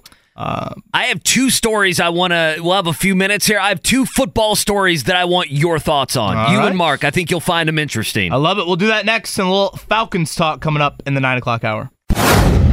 Josh Kendall going to join us coming up in about 8 minutes, not to be confused with Jason Kendall from the Pittsburgh Pirates. Yes, we mentioned that last hour. He'll join us. We'll talk some Falcons football as the Colts get ready for that on Sunday. All right, we teased before the break, KB, that I had two stories, okay? Just football stories. I want you guys' thoughts on them, okay? Story number one. Now, I know Mark Dykton's not going to be able to answer one of these because I know his hatred for Aaron Rodgers, and I understand I have hatred in my heart as well at times, so I can understand. So Aaron Rodgers is going to be on the 53-man roster, okay, KB, but he's not going to play. So what does that mean? You followed an NFL team for more than a decade. What does that mean? He's taking somebody's roster spot, okay? So the name Nick Bowden, he is a fullback for the Jets. will not be Sounds like making a distant cousin of mine. It really does. He will not be making the game money. Okay, I would imagine maybe he goes back to the practice squad. You'd at least, hopefully he hangs on here. But days before Christmas, Aaron Rodgers is saying, even though I'm not playing, I'm going to be on the 53-man roster, and sorry about your luck, Nick Bowden. Any good guy, bad guy, or is it, hey, this is pro sports, I'm Aaron Rodgers, I do whatever the hell I want to do? No, bad guy. The Jets or Rodgers should at least give that human being some of the, 53-man roster money he'd be getting. I'm confused. Is Rodgers participating in 11-on-11 drills? Well, I mean, that's the thing. Now he can, is he the scout team quarterback? Is he? Well, they're saying, he's making these great catches and all that stuff. No, okay. I don't believe he is. So why? That's the point. Like, So, unless you are literally participating in the 11-on-11 aspect of practice and you're getting those tangible reps, I see absolutely 0 point whatsoever. And then the other one, it's also a reason to keep himself in the national spotlight. It's all it is. Because he's a narcissist. ESPN, Mark, we were listening. I mean, the ESPN morning show was talking about it probably half their hour number one. I mean, what a joke. I love Rodgers as a player. Absolutely love watching him, but God, he's so exhausting. And then, he was on McAfee and goes, well, it's just not realistic. No kidding. Who could have guessed that? You tore your ACL in 3 plays into week 1. 40. It's not realistic. Achilles, no kidding. Yeah. The other ones, I knew by there. You guys came through. The other one, Mac Brown, North Carolina head football coach. Yeah, he's still doing it, right? He's still, kind of. He's still mad at Dave Doran. Dave Doran is the NC State head coach, obviously the big rivalry there between the Tar Heels and the Wolfpack. After NC State beat North Carolina to end the year, someone was videoing, did you see this, in the locker room, and Dave Doran referred to North Carolina, their players, as pieces of bleep. That these pieces of bleep haven't beat us in, 1,120 days. I love it. Whatever it was. Mac Brown, 70-some-odd years old, is still upset about it. Dave Doran, good guy, bad guy, or football guy? Build the statue out front. Valvano and Dave Doran, NC State statues. Hell yeah. Calling them rivalry. Calling them things that Max Bone is fishing out of the toilet. No, I try to grab the hand before that, and then we'll just wash them as long as it's just liquid. No, it's a rivalry. Yeah, I mean, first of all, what do you think? Kurt Cignetti's going to call Purdue? Do you see Cignetti? He's like, why do guys? Why do these transfers want to be here? He's like, I win. Like he said it again yesterday. Oh, it's because I win. He's not going to be snapping fingers in the locker room doing poetry slam. Google me, I win. We got to find that sound. Google me, I win. We got to find that. I'll find it. We got to find that. That he also said that he leaves the office at 11:30 and then comes back in at 4:30, and that he was so tired coming back in the office. Good for thought you. He hit a curb and got a flat tire. So he's a football coach giving us his bona fides, how many hours he watches film during the week. My brother-in-law was asking me, he goes, Kurt Cignetti, it is uber confidence that I think IU needs, but I'm worried he's just delusional. Oh, no, there's delusion that's on top of it. I love it, but he's totally right. This is Indiana football. This is not, boy. All right, speaking of football, Atlanta Falcons, we'll get into that coming up on the other side. We'll do that next here. Wake up call. James Boyd from The Athletic going to join us here in just a second. Reminder, 7:30 tonight, Pacers on the road. They're in Memphis. John Morant's first game there. Second game, first game in Memphis. Back with the Grizz. Should be quite the scene there in Memphis. Our coverage here on The Fan beginning at 7:30. And we'll dive back more next segment. Scott Agness will join us. We'll talk more about the Pacers then. All right, let's jump into some Anthony Richardson, some Colts, some playoffs, and everything else. James Boyd joins us from The Athletic on the Payless Liquors Hotline on this Thursday. JB, good morning. How are you today, sir? Living the dream, man. I'm doing well. Thanks for having me. Well, thank you so much for joining us. We'll dive into Sunday's game and everything else. But one reason we wanted to have you on, Anthony Richardson and other players visiting Riley Children's Hospital. Again, like we said at the beginning of last segment, so many players from all the teams here and coaches doing such great things around the holiday time. What did you make? You got to speak with Anthony Richardson. The sling is off. He was playing some NBA, 2K with the kids. What did you make? What did you make of his mingling and some of the words that he said about his rehab? Obviously, he's a great dude. So it was good to see him smiling because I think when he first had the surgery, he was so down and out because he's disappointed, right? You're 21, you're the number 4 pick, and you can't finish the season. But I think since getting out of the sling and being a little more mobile, he's excited about that. And then he was able to just spread some joy to a bunch of children who still see him as this superhero figure. He was telling us, hey, man, like, I'm not used to, and I don't think I'll ever get used to people viewing me as this figure, but I'm glad that I can, put a smile on somebody else's face. And he put it in perspective. He was like, yeah, sure, my shoulder's messed up, but this little shoulder is nothing compared to what they're going through. A lot of these kids are battling cancer and things like that. So it was good to catch up with him. His progress is, moving pretty well. He's about halfway through his rehab when it comes to throwing a football. But before anybody asks, no, he will not play again this season. That was quite the reaction from Shane Steichen yesterday when you when you asked that question. He's not on Twitter, KB. No, he is not on Twitter. Lord knows that'll never happen. James Boyd with us here from The Athletic. One more on the Richardson front, and I want to make sure I have these dates right. Surgery was in late October, is that right? Yeah, October 24th. Okay, and then 16 weeks post-surgery is when he is expected to be throwing, or that's kind of and he obviously hopes to be ahead of schedule, were his comments? Exactly. That would be the time that he would throw a football again, and actually, ironically, Tuesday marked exactly 8 weeks, so he's halfway there. I'm thinking to myself, okay, so if you map that out, that gets you to like mid-February. That would leave probably 2.5 months before really the offseason program begins. You start to do the 7-on-7 stuff, individual work, OTAs follow after that in late May and early June. 2 full months, I think that kind of checks out with, what Shane Steichen said the day after surgery, I guess, when we asked him about, hey, should he be good for the offseason program? Because I do think it's important for him to get that full offseason work in as a starter, because obviously he didn't get that as a rookie and didn't get it from a Gardner Minshew splitting rep standpoint during that time of year.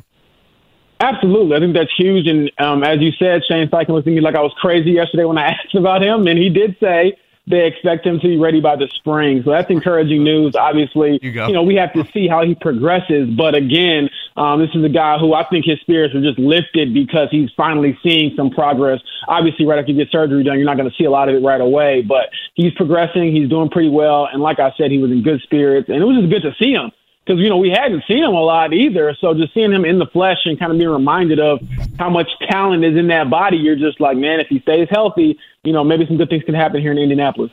James Boyd with us from The Athletic here. Wake up call on the Fan on this Thursday. I don't know.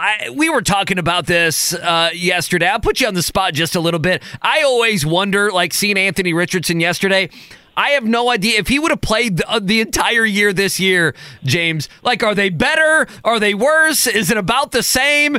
He would have made more dynamic plays. He would have thrown the ball more down the field. He also may have turned it over at times. Minshew's done some bad things. He's done some great things as well. Like, it's just interesting, the layers to this season. We'll never know exactly what the Colts would have been. Like, are they not a playoff team, or are they do they have 2 more wins if Anthony Richardson is playing this entire season? We'll never know, JB. We'll never know.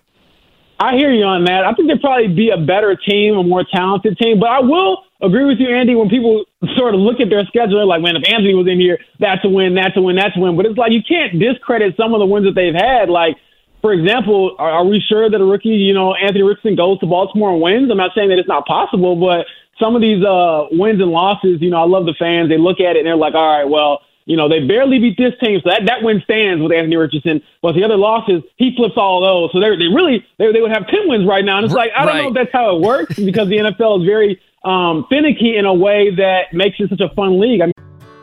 Whether it's audiobooks or all-time greatest hits, long live listening to your favorites. Learn more about Kisqali Ribociclib 200 milligrams at KISQALI.com and talk to your doctor to see if Kisqali is right for you.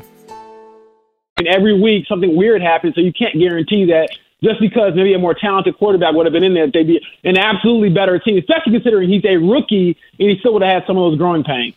Tony Brown suspended 3 games. Isaiah McKenzie. Shane Steichen didn't give any details, didn't want to say too much, obviously, yesterday. What is your read of the situation? What is the fallout on the field? McKenzie was playing a nice amount, special team, slot wide receiver backup, and Tony Brown about 71% of those snaps on special teams. Now what at those positions? Yeah, absolutely. I think, obviously, you look at what maybe can happen with Josh Downs as the main punt returner. I know Darrell Baker Jr. got some burn as far as a special teams gunner in the absence of Tony Brown. So On the surface, it's not a huge loss. Obviously, it's not ideal with the team trying to make a playoff push, but from what I've tried to glean about the situation, it is very internal. Obviously, the team is not happy with whatever happened. And my whole thing is, if it is to the point where you feel the need to suspend these guys and you're trying to make a playoff push, I have to ask as well, like, okay, would you be willing to even bring them back next season, considering that both guys are in the contract year? And right now, it doesn't seem like that will be a realistic, decision by the franchise. So obviously, it's a very unique situation. And because the NFL didn't suspend these guys, I know a lot of fans and people are like, oh, is it gambling? No, gambling is an NFL suspension. You're not going to get any brownie points for suspending your own guys for the NFL does. It's not drugs, because drugs, it's your first time offense. For PEDs, we've seen that happen with Grover Stewart and Al-Qadim Muhammad, where you get suspended 6 games right away. So it's something else. And obviously it's unfortunate, again, just that this has happened, and it's become sort of a thing with this team where every month or so something weird happens and we have to talk about suspensions. James, I was trying to compare, and again, James Boyd is with us here from The Athletic. I was trying to compare the, I'm trying to think of the word here, I guess the punishment level. So inactive on Saturday, for me, that punishment level is like my mom telling me to go to my room. And now suspending them for 3 games without pay, that's like my mom saying, the cops are outside, you're in the state penitentiary. Like, I mean, it is to me, that is just a incredibly different sort of punishment scenario by the Colts. So I guess outside of the details, what is one question you would want answered in this? One for me would be, why not cut them? Why the suspension? Clearly there's some evidence they have that deems them worthy to be suspended in a very substantial manner, as opposed to just outright cutting them. What would be a question or two you might have that you want answered? That would be one of them. And then the next one for me would be, have they played their last game as Colts? Because, again, I just don't see how, they're kind of fringe roster guys in a sense. Like, they're good enough to be, NFL contributors, but they're also not big-time players where you're willing to maybe give them so many more chances. So you wonder, okay, was this just the final straw, for their behavior? And obviously this is something that, they feel like is not something that they can have going forward. And, again, I will, preface this by saying, 7 suspensions, all of them were not with Shane Steichen at the helm and as the coach and in this position.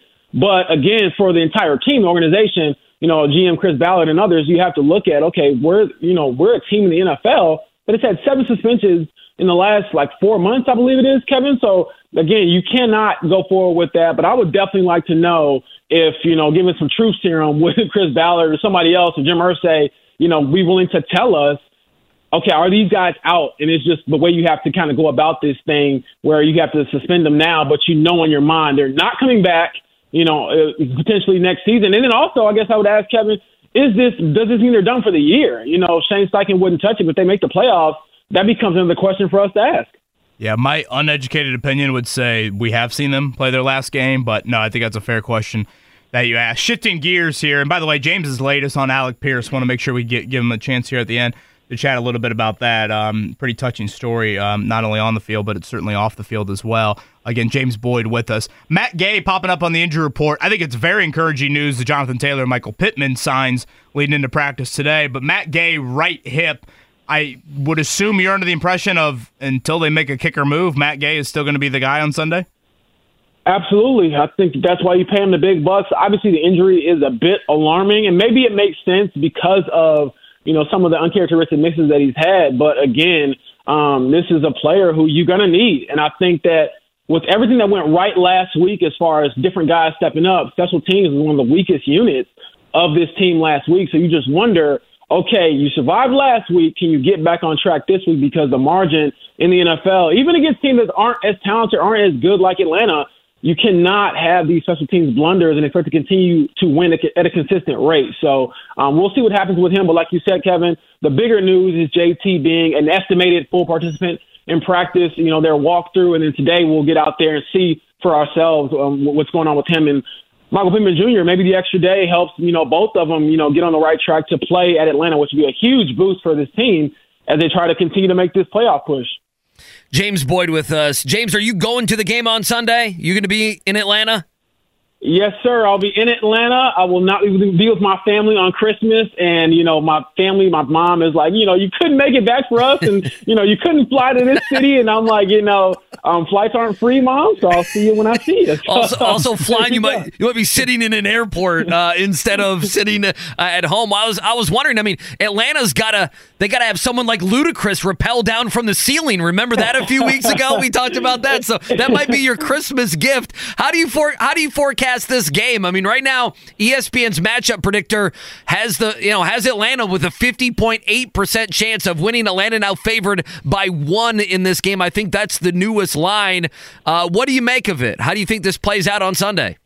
Yeah, well, with Atlanta favored, I will say that the Colts, I don't know if you can call this an upset, but they upset the Falcons and they win this game, mainly because of the dysfunction that's happened with the Falcons this year. You see another quarterback change. Desmond Ridder, ironically, Alec Pierce's college quarterback, gets benched. They throw Taylor Heineke in there. We know what he did last year against this team. But to me, this is a team, and I talked to Zaire Franklin about it, DeForest Buckner. They feel like as long as we take care of our business, we don't have to depend on help for anybody else. And in this tight race where even this last week, things didn't really break their way to get more distance or more breathing room.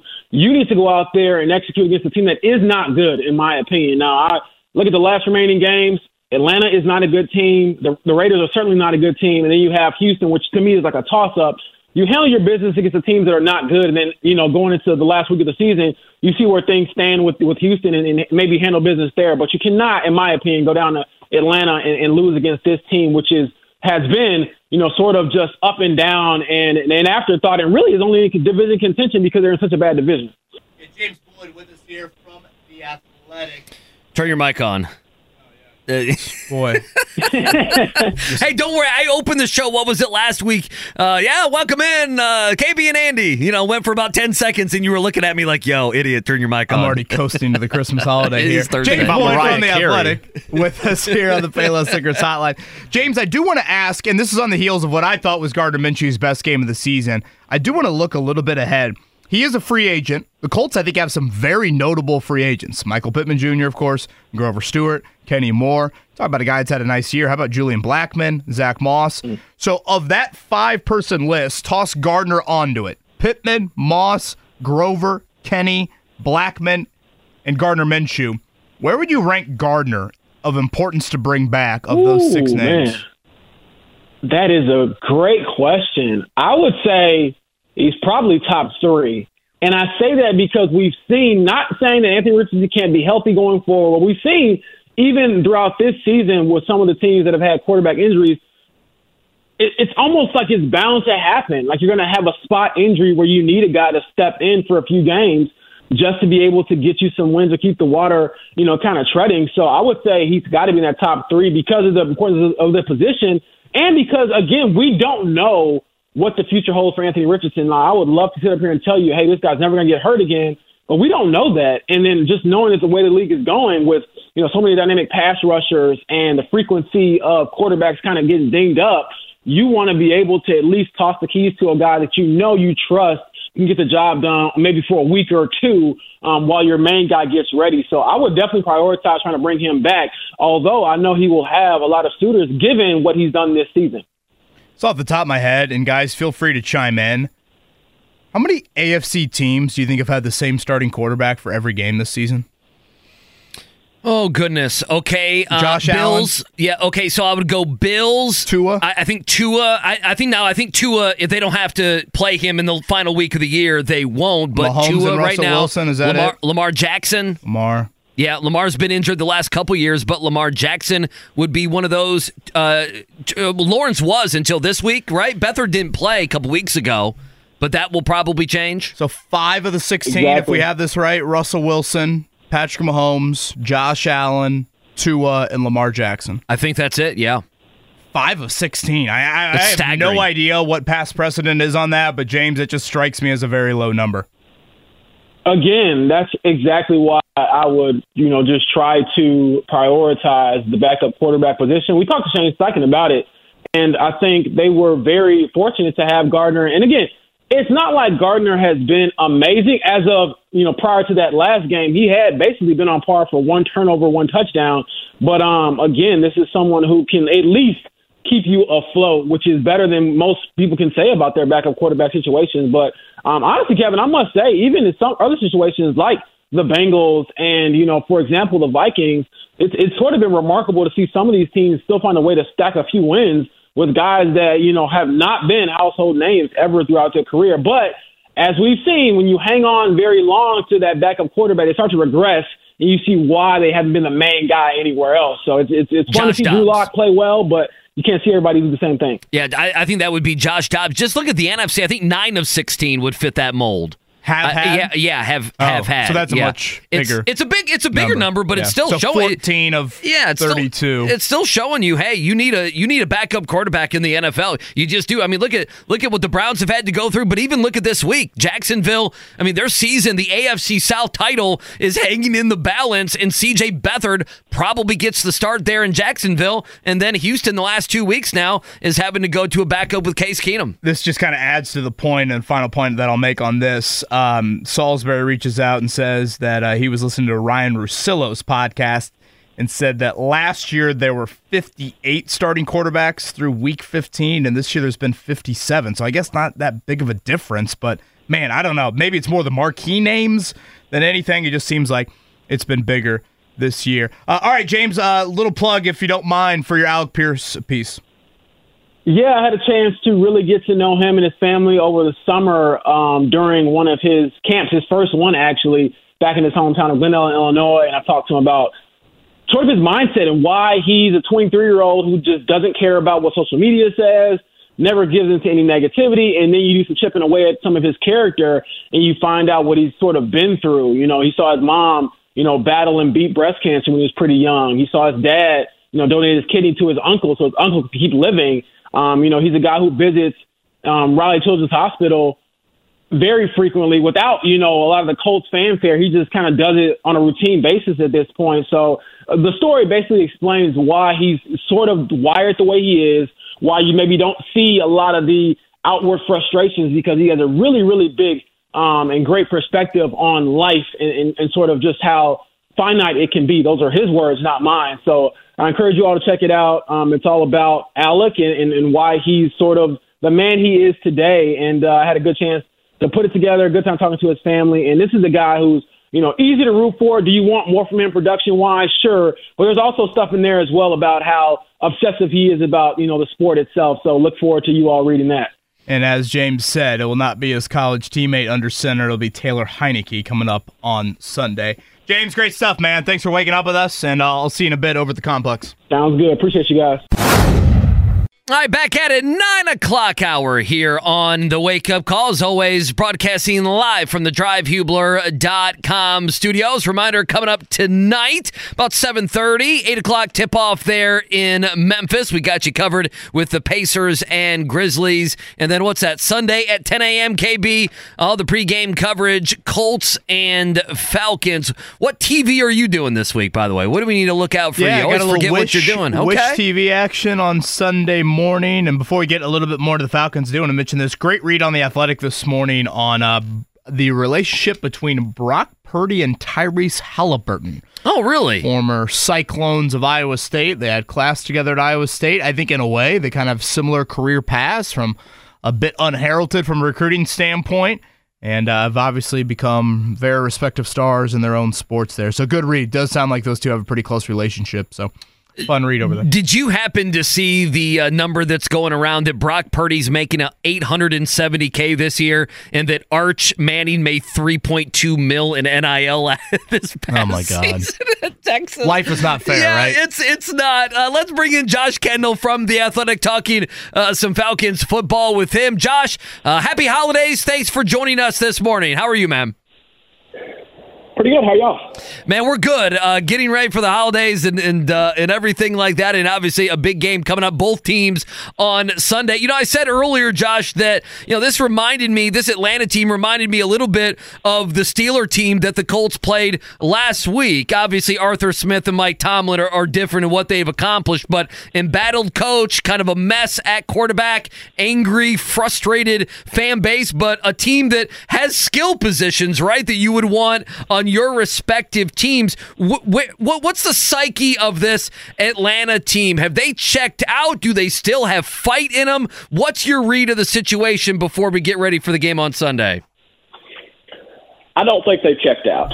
I do think that their confidence is low, and it's possible that if things start poorly Sunday in Atlanta, that they will look checked out. But I don't think that they have given up. I think that Arthur Smith is making a change at quarterback as much as anything to kind of give this team a little bit of a spark. I think he felt like if he threw Desmond Ridder out there again, they would think, here we go again. Maybe now with Taylor Heineke, who brings a little bit different play.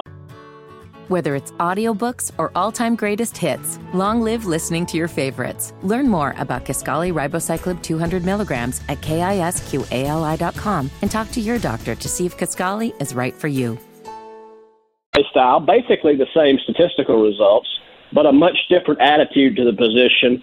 Maybe it'll loosen this team up a little bit, kind of get it out of this slide. Josh, if you did a fan poll right now, lose and tank, win and stay alive, what would be the percentages for Falcons fans? I think you'd be at 75-80% lose and tank. They have signed out on the Arthur Smith experience. They're done. He never. I don't think most of them ever got real warm and fuzzy with the guy because he doesn't come across real warm and fuzzy at the podium. He is not the guy that you see at the podium in real life. But what you see at the podium, is not a guy you can put your arms around a lot of times. And so Falcons fans have been skeptical for a while, and they are officially checked out now. So if you ask them to vote, they'd say lose all three, get us in a good draft position, let a new coach make the pick. Given that, Josh Kendall from The Athletic with us here, covers the Falcons. We appreciate his time. Given that, what are you expecting environment-wise? I mean, I'm looking here on a secondary market, $20 for tickets in the upper deck for Sunday afternoon. It's obviously Christmas Eve. What do you think the environment will be like? It'll be mostly empty, half empty probably. They had when they were in contention in the midseason, they were starting to get a little juice in town, starting to get a little bit of a home field advantage, but it's always been a place where in the city of Atlanta, which is such a transient city, where if you got somebody like the Steelers, like the Saints, who have a traditional national type fan base, you'd get more Eagles even. You get more of those people than the Falcons fans.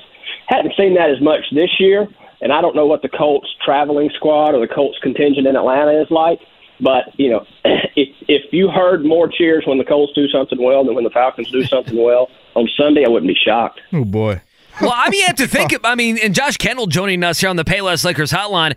We always have fun with Atlanta finds a way to lose, unless you're the Braves, of course. And the Falcons, the last 2 weeks, that loss to the Bucs, had that game wrapped up, it would have, made it 3 straight wins. And then you can't lose to the Panthers, make the playoffs, and keep your job. You just can't lose to the Carolina Panthers the way they did. Yeah, this has been a very, very Falcons season. In this team's last 4 losses. Now, you got to understand, this defense is pretty good. This defense has played pretty well. Statistically, it's in the top 10 in the NFL in a lot of categories. But in their last 4 losses, the opponent has driven at least 70 yards and scored the game-winning points in the final 31 seconds. Some of that goes back to the confidence I'm talking about. Some of that goes back to a defense that by that point in the season, by that point in each game, is just worn out because its offense is not giving it enough help. And specifically at the defensive line position, where they've had a real rough run of luck at tackle and are very thin, especially in fourth quarter at tackle. Again, Josh Kendall with The Athletic is with us here on the Payless Liquors hotline, giving us some Falcons insight ahead of Sunday. I would guess the defense would kind of be in this boat, but Josh, if you're going to label a strength and a weakness for this team, because there have been a ton of one-possession losses, where would you point for both of those? The strength would be the defense. The strength would be, I don't know that you can pick out any one unit on the defense, but overall that group has held its own in some tough situations. And then the weakness is quarterback position, just because every part of the offense is underperforming, but it all starts, as it always does, with the quarterback position. That's where they've got to get right. That's where they've got to quit turning the ball over. That's where they've got to get a little spark. You think better chance Arthur Smith is the head coach come next September, or Desmond Ridder is the opening day starter next September? Ooh. Arthur Smith, for sure. I mean, I don't think it's a foregone conclusion that Arthur Blank, the team owner, is just wants at this point in his life to go through another coaching regime change, et cetera, et cetera. I think there's a real chance that Arthur Smith returns this year. Wow. If this team doesn't just go completely in the tank, I do not think that there's a chance that Desmond Ridder starts for this team in 2024. You mentioned that, I guess, just as a follow-up and going back to the beginning of our conversation. Again, Josh Kendall from The Athletic. We're talking some Falcons football here on the Payless Liquors hotline. Heineke over Ridder. I assume you think that's the right call. Why is that the right call? What would Heineke do you think that Ridder simply won't be able to provide here the final couple weeks of the season? This is not an easy quarterback call because these guys are performing basically the same. Desmond is statistically better than Taylor in a lot of categories, including completion percentage by a large margin. It's just that Desmond's confidence, I think, is pretty shot because of the critical mistakes in critical situations. Taylor Heineke, the Falcons, like most teams, they have the starting quarterback has a standard media availability every week. Falcons, it's Wednesday at 12:30 after the head coach comes into the main media room at the podium. So this is not like in the locker room. This is a little bit more formal than what you see, the normal setting. Taylor Heineke rolls in yesterday, taking over the starting job, wearing his Busch Beer hoodie, and asked about it. He explains that he got fined last year for drinking Busch Light on the Commander's plane ride home, and so Busch sent him a lot of free clothes, and so he just wears them all the time. That's what Taylor is going to bring. Shout out to him. Yeah. Yeah, I mean, he's going to bring, we asked him if he's auditioning for the starting job, and he says no, because every time I play like that, I play poorly. I'm just going to go out there and play and try to remind everybody that we're supposed to have fun. And this team probably needs that because it's down in the dumps so badly. Gosh, I love that. If the Gardner Minshew backup re-signing doesn't happen, the Colts need Taylor Heineke. Period. Well, I asked Heineke if he knew Minshew, and he said he did not, but he thinks they would get along very well. Oh, yeah, they're kindred spirits. Yeah, absolutely, they're kindred spirits. No. I love that. Yeah, you can't drink on the plane ride home because, some guys would take advantage of that, didn't they? I mean, there's been issues. Guys have got loaded on the plane ride home, and then you got to get home once you land the plane, Yeah, you are operating a vehicle after that. Josh, great stuff, man. Happy holidays. Merry Christmas to you. Appreciate you hopping on with us. Same, guys. Take care. Josh Kendall right there on the Payless Liquors hotline. One thing I'm kind of confused by, Andy, in the last 24 hours, the line for this game has shifted. Mm-hmm. It has. And for those unfamiliar with Vegas lines, 3-point shift is a ton. And we have gotten Colts -2 to Atlanta -1. That would be a Colts favorite by 2 to now Atlanta a favorite by 1 in a 24-hour span. And again, that is a big jump in Vegas lingo. Why? I'm searching for it. You tell me. I'm searching for it. I don't know. Is there? I mean, the YouTubers are saying the Sharps are on Atlanta. That's okay. So when you get a team where there's not that much separation, that they play close games, and both teams have, but Atlanta, I mean, you hear right there, even though they're losses, the team has to go 70 yards plus in the final 31 seconds to win a game. You're saying I get points. I get basically a similar team, a desperate team. I get points, and I get a home team with points. That's where value is for sharp bettors, is home teams getting points. But I mean that's as good as I can give you, though, right? That'd be it. It's funny you say that. A lot of people, well, maybe not a lot of people, but there's a chunk of the audience out there that is of the belief that one possession games or luck. Are a bit lucky. Yeah. Oh, yeah. The Vikings had all the one possession wins last year. Now look at this year. Water's kind of finding its level, et cetera, et cetera. And Kelly Ford, who does a great job here locally, diving deep into the analytics. He posted something yesterday. If you flip all the one possession games for teams this season, so if you flip them for the Colts, instead of 8-6, they'd be 5-9. If you flip them for the Falcons, instead of 6-8, they'd be 8-6. So is that what we're looking at? Again, I'm grasping at straws here of trying to give explanation because, again, from an injury report standpoint, Atlanta still looks a little banged up in the trenches. And if you look at the Colts, they've got better news. I mean, Michael Pittman Jr. and Jonathan Taylor, I think the expectation is there's a legit chance those two play. Listen, I think the guys on the YouTube chat are spot on. The Sharps? I think that's what it is. To have the line move that much, right? Like Louisville and Kentucky playing basketball, the line came out at 15.5 and it went down to 13.5, and I would imagine that would be the Sharps saying, that's a lot of points, it's a home team, it's still a rivalry game and everything else. And I think there's probably part of Minshew and Taylor Heineke. Is there that big of a difference? We always talk about Atlanta's roster, a top 10-ish defense in most stats. And then you look at, hey, they still have, 3 guys, right? I think that's fair. 3-4 guys that you wouldn't mind having on your team, both their running backs. Drake London's a solid player.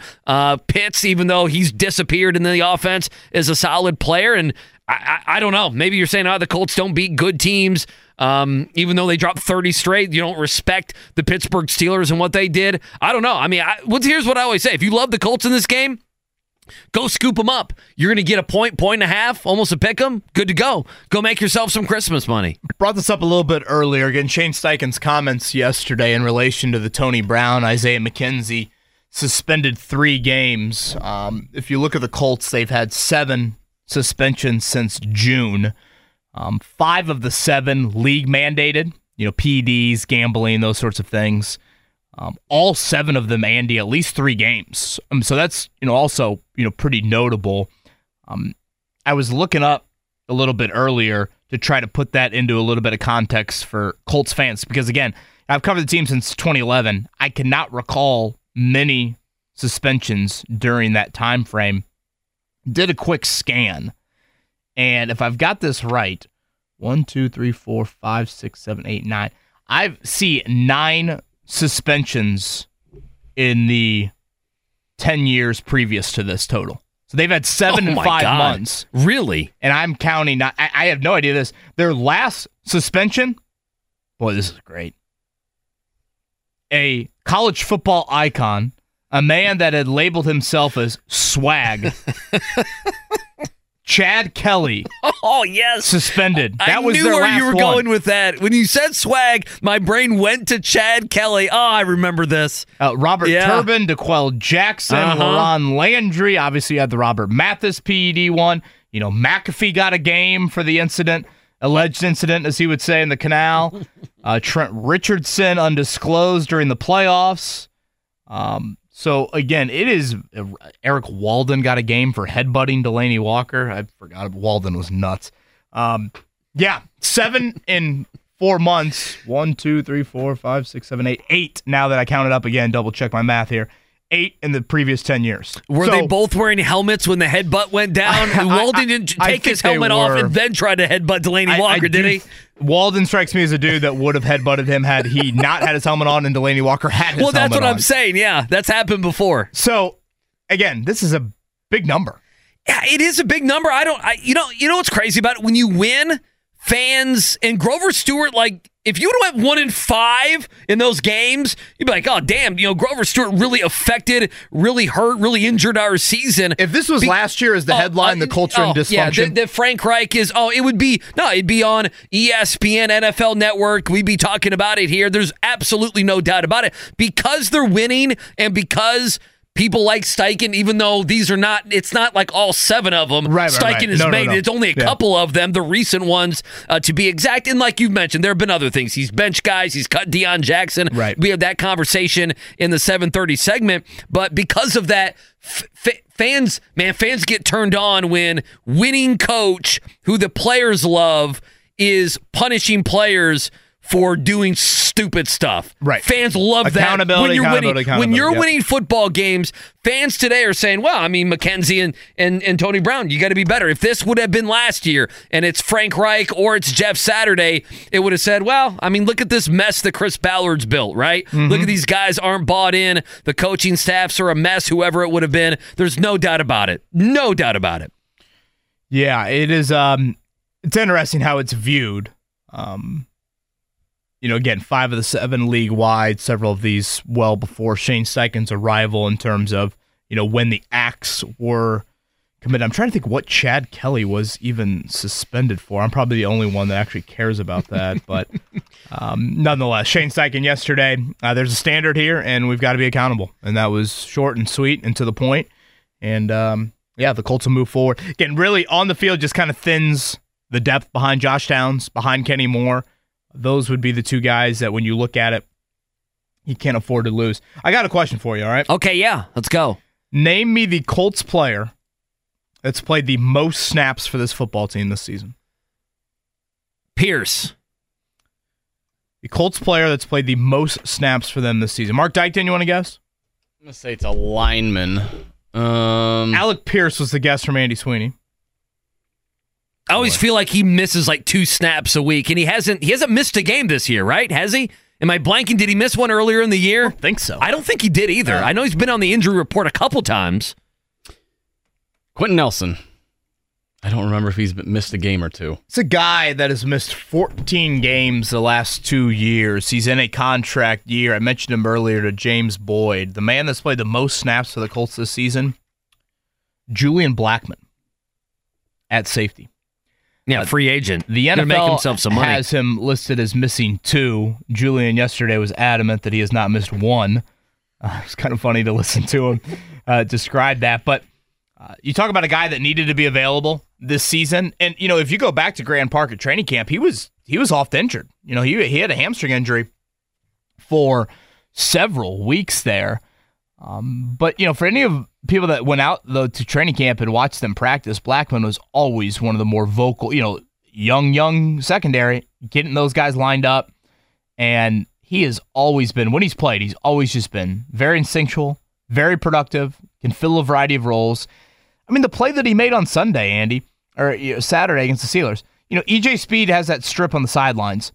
It's not called a fumble on the field. Mm-hmm. So a lot of guys will not go after that ball. Oh, sure, yeah, you stop playing. And if they do go after it, that's a bouncing ball on the opposing sideline. How many times do you just see guys just muff that or unable to secure it and get 2 feet down? He's Johnny on the spot. He continues to play even without the whistle, indicating that there had been a fumble. And he secures that ball, and all of a sudden they review it, and there's a clear recovery, and it's Blackmon, and it's a big play. So, I said to James Boyd earlier, how do you kind of rank Gardner Minshew within these free agents upcoming? Yeah, how do you rank it? I'm interested. I would rank Gardner, I think, pretty high. I also think Julian Blackmon is a really important piece to bring back. I know. You're right. We'll talk about this more, certainly as the calendar turns to 2024. Andy, again, in the 10-plus years I've covered this team, I cannot recall a free agency that I will have looked at the in-house free agents for the Colts, and I will have 5 of them that I'll sit here and say, it makes total sense to bring that guy back. It makes total sense to bring that guy back. Again, I mean, Pittman, Grover, Kenny Moore, Gardner, Julian Blackmon, aren't all of those guys falling into that category? You have to feel that way. I mean, Gardner Minshew, I think, is probably, I would say this, if you had Gardner Minshew at like 3 or 4 on the names that were listed, I think Shane Steichen has him higher. I mean, I think there is a confidence, there is a rapport with Gardner Minshew, and he absolutely can do more than tread water that James Boyd talked about. I mean, hell, he's 3 games away, he's 3 weeks away from essentially leading a team to the playoffs, from being the starter. Even in games earlier that they won that he didn't start, he came in the second quarter and led him to a win. Think of the Tennessee win when Anthony Richardson went down. Boy, I tell you, I think Gardner Minshew is high on this list. If you don't get him, like Philly right now, I'm just going to make, Steichen comes from Philly. They have Marcus Mariota. They can't play him. He can't play. They don't have a backup option there. Otherwise, you could maybe even sit Jalen Hurts for a little while, or you would at least consider that as he's dragging himself off the field. You can't do that. I mean, you just can't. So, I mean, there's half the teams in the NFL that don't have someone that can come in and play. Chris asks, wasn't Chad Kelly suspended for being drunk and going into someone else's house? It was while he played for Denver. It wasn't even here? I thought he got suspended as a Colt. It wasn't here. It was after a Halloween party. In Denver, and then it played out here? I believe so, yes. No, he's the backup quarterback in Denver. He was charged with criminal trespassing after a couple reported he came into their suburban house uninvited and sat down on their couch mumbling incoherently. Oh. Maybe he just wanted to have a chat. Bring them, cookies for the holiday season. You got to be really drunk. Can you imagine? You got to be really drunk. Yeah, you have to be hammered the bejesus to be able to walk into someone else's house and just sit on their couch like, yeah, this feels right. This is normal. Yeah, he was placed on the suspension list by the Colts in August of 2019. So when was that act? When was this? I've already clicked off of it. Visiting the neighbors. Do you still have it up there? Suspended. Hang on. I clicked off. The press release should say, trying to invite new neighbors over. Shouldn't say. Just says he was facing multiple lawsuits following two incidents when he was a member of the Broncos from October 2018. 2018? Yeah. And then he pushed somebody too, and that was the whole thing. Hey, he had a couple incidents. Well, I guess that leads to the suspension list in 2019. The first suit was supposedly he hit a photographer at a Halloween party, and the second was being drunken on the people's couch. He also punched someone in a nightclub in Buffalo. Very active young man. Yeah, not so on the field, but apparently off the field. Rambunctious. Yes, rambunctious. That's what they say. Coming up in a few, pop quiz, 317-239-1070 for that. A little tease here for the upcoming shows here. In about 2 weeks, we've got Butler and UConn over at Hinkle. UConn lost last night. Did I see that? They did. They got boat race, by the way. Boat race. And I see, or was Villanova? Did Villanova have a big win last night, too? Okay, so Villanova beat Creighton at Creighton. North Carolina beat Oklahoma at Oklahoma. And UConn at Seton Hall lost by 15 to Seton Hall. Well, that's quite the start to the Big East. It really is. Marquette losing as well. Surprising. So, again, UConn at Butler coming up on January 5th. We're going to give away some tickets to that game all throughout the next couple of weeks. So I think we'll start that maybe tomorrow. But again, pop quiz coming up in a few. That would be 317-239-1070 for that. Before it, let's morning check down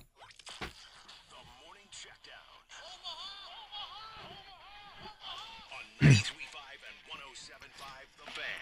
Yeah, let's start last night in Gamebridge. Pacers winners 144-113. Pacers improved to 14-12 on the season. A lot's been made the last couple days. Would Rick Carlisle change anything in the starting lineup? He alluded to it a couple different times, but he didn't. He still went with Brown, Toppin, Turner, Halliburton, and Buddy Hield. Hield broke out with 25 points. Here's Carlisle post-game on deciding not to switch up that starting lineup. I thought our practice yesterday was very positive. Our starting group is doing a lot of good things.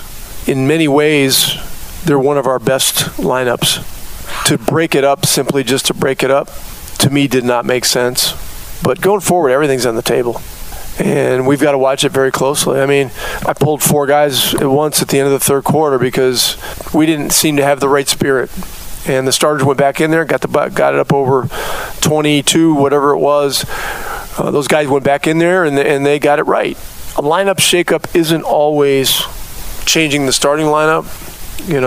Sometimes you got to pull the plug on a whole group and make a hockey substitution, which I don't like because it's no fun. It's no fun if you're the coach. It's no fun if you're one of the players.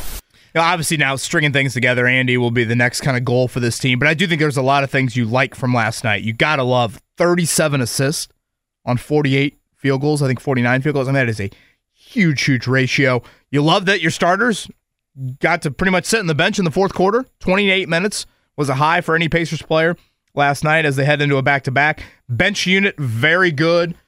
25 of 33 from the floor. And it was nice to see Jalen Smith again. I mean, honestly, through the first couple weeks of the season, he was your best player, not named Tyrese Halliburton, early on in the year. Nesmith, Matherin, Isaiah Jackson, T.J. McConnell, all very good off the bench. Buddy Hield, Miles Turner in the starting lineup also as well. So, again, much needed for the Pacers. And now 8 o'clock tonight in what will be a very rowdy, you would think, Memphis Grizzlies home game, as it is Ja Morant's home debut. Again, Morant had 34 in the opener there. They have been awful without him this season. The Indy Connections, Jaren Jackson Jr., Desmond Bane, Jake LaRavia, and company. Pacers Grizzlies, 8 o'clock tip tonight. Grizzlies favored by 5. College basketball for tonight as well. It's going to be back-to-back on the Big Ten Network from a local standpoint, 6:30. The Dolphins of Jacksonville. Yes. When I think of Dolphins, I think of West Lafayette, Indiana. A 30.5-point line for this one. First home game for the Boilermakers in 17 days. Jacksonville is 8-4 for what it's worth. They also lost by 50 to Pittsburgh. Oh, God. They lost by 50? I don't think Is Pittsburgh's Capel probably still that coaching good. Pittsburgh? I was just going to ask you, is Jeff Capel still there? Yeah, he saved his job. What was it, last year or the year before by making the NCAA tournament? So, yes, I believe Jeff Capel is still there at Pittsburgh. Jacksonville's got a Wake Forest transfer averaging about 16 a game. And then at 8:30, it'll be Indiana taking on the Lions of North Alabama. Don't know if they'll be that ferocious tonight, but nonetheless, Indiana has not been able to really put away any of these types of teams this season. North Alabama is a 13.5-point underdog. They play a bunch of dudes. They're not very big, and they shoot a lot of threes. There you go. Yeah, so have fun. It's a nice doubleheader, but Can you imagine Indiana if we have to talk about North Alabama upsetting Indiana tomorrow? I mean, I guess it would surprise me. I had a little bit more confidence in Morehead State than I do tonight. Short turnaround. It is a short turnaround, yeah. In a week that sometimes people don't play a lot. Indiana, a couple different games. Give us a clue here. Two football stories real quick. Rams Saints tonight is a new week in the NFL. Week 16 underway, 8:15 on Amazon. Rams favored there by 4. You're over under 46.5. Both teams 7-7. Both teams trying to get either that last playoff spot or for the Saints can still get the 4 seed there, battling Tampa Bay in the NFC South. Rams right now are the 7 seed. And then in the last really 15 minutes, news coming down. I'll give a quick take on this if you don't mind. Florida State is having a board of trustees meeting tomorrow. They are expected to continue to explore their legal challenge to leave the ACC. Now, the battle here is because I've unfortunately had to follow this story. The ACC, when they a couple years ago redid the grant of rights, KB, this document is stored at the ACC headquarters. And fill our audience in for those unfamiliar with this grant of rights. TV deal through what? Yeah, well, boy, for like 20, 30 something? Yeah, I mean, it goes for more than a decade. For the ACC. Yeah, for the ACC. And what it did is when all this was going on, it looked like the ACC a couple years ago was going to lose out and was going to disband. And so to stick together in a show of solidarity, they did this grant of rights. And it's done nothing but hurt the conference. It has limited their TV money, and now, given that the Big Ten and the SEC specifically are making so much more money, Clemson and Florida State are all pissed off that they are not going to be able to compete because they can't make the money that these SEC and Big Ten schools have. Now, the ACC has went back and they've amended and they've said, we'll give you a little bit more of the piece of the pie. But the funny thing about this story is this grant of rights is in Charlotte. So every time the lawyers for Florida State or any other ACC institution that they want to go look at this grant of rights, they can't pull it up in a PDF file. They got to go to Charlotte. And so Pete Thamel reporting on ESPN that for the last several months, the Florida State lawyers have been a half dozen times to examine the grant of rights. And basically, if you leave the conference, you got to pay over $120 million. And then on top of it, Florida State's real problem here is nobody wants them. The Big Ten doesn't want them. And the SEC, if they would have wanted them, either one of these conferences could have gone out and made the move, and they haven't. And then the last take would be Florida State. I mean, it's every 3 months, 3 months they do this thing. Charlotte every time, though. You got to be listening to this on the road trip. Carolina Panthers with sharp teeth and claws. We growl to win this game. We call pro football. Is that what they sang after the win last What week? a beautiful growl. That was a big win, 9-7 over Snap Atlanta. your fingers after a win over Akron. You could, Jim Irsay dancing, or do we have a We Will Rock You from Jim Irsay in the 49ers locker room, Mark? But it's like, well, he's finding that. It's like Florida State is like threatening to leave their job, and they don't have another job lined up, and nobody wants them to be at their job. Jim Irsay, We Will Rock You. Oh, of course. I think we should play I'll tomorrow. Take requests these next 2 days. I think tomorrow we should just play all Leading Jim into Irsay the sound. holiday break here. Speaking of the I need a Colts, job. I'm not allowed to play all the Irsay sound. I've been told some is banned. So speaking of the Colts, injury updates from yesterday. Again, just a walkthrough. Today will be their first practice. Good news for Jonathan Taylor and Michael Pittman, though. The expectations both will practice today. Important step for Michael Pittman in trying to clear a concussion protocol. Important for Jonathan Taylor. First to work in 3 weeks. How's that right thumb? Can he handle pass protection? Can he handle ball security? Those sorts of things. on the did not participate, or maybe I should say would not participate list if they had a practice. Zach Moss, after that arm injury. On Saturday, Matt Gay, the kicker, right hip. So it is a physical ailment for Matt Gay, but doesn't appear to be too severe because he's the only kicker still on the roster as of this Thursday morning. And Braden Smith continues to be on that list. Can I add one thing? How many people do you think are skeptical? Matt Gay, they're like, oh yeah, of course. Now they're gonna put something up on the injury report because you've had a crappy 2 Are they they're coddling their $20 million kicker? That's what they're doing. Is that what you're saying? Whenever a kicker misses something, you gotta put he's got a foot or he's got an ankle or a hammy or something like that. I mean, I don't care either way. I'm saying there are some people who probably feel that way. I asked Shane Steichen yesterday. I go, and Monday or Sunday, I guess I asked him, okay, physical or mental for Matt Gay? Yeah, I don't have a great answer. So yesterday, I'm like, all right, do you do anything different with Matt Gay this week? Which is a good question, by the way, by you. Kicker voodoo dolls, I feel like, are out there. Yeah. Like, oh, no one walked near them, or, how do you handle kickers? I'm like, do you get them extra reps, et cetera, et cetera? He's like, no, and then he murmurs something after that. I'm like, well, that was a really odd, even for Shane Steichen, I'm like, that was an odd answer. Lo and behold, he's on the injury report with the old right hipper. Yeah, is that one thing where, the special teams coach, Brian Mason's like, all right, let's just put a fake injury on there. Let's make him feel better about himself. Right hip. Or maybe he's really dealing with something. Yeah, I mean, he might be. Or it's just, it shields him a little bit. His kickoffs looked weird, too, to me. There are a couple, like a line drive that I don't know if it was meant to be the line drive to open up the game. And I don't know. So there you go. Matt Gay. We'll continue to watch that as the week moves along. All right, pop quiz, 317-239-1070. That is next. I see an answer here. Actually, I'm scrolling through the answers. Is this doable?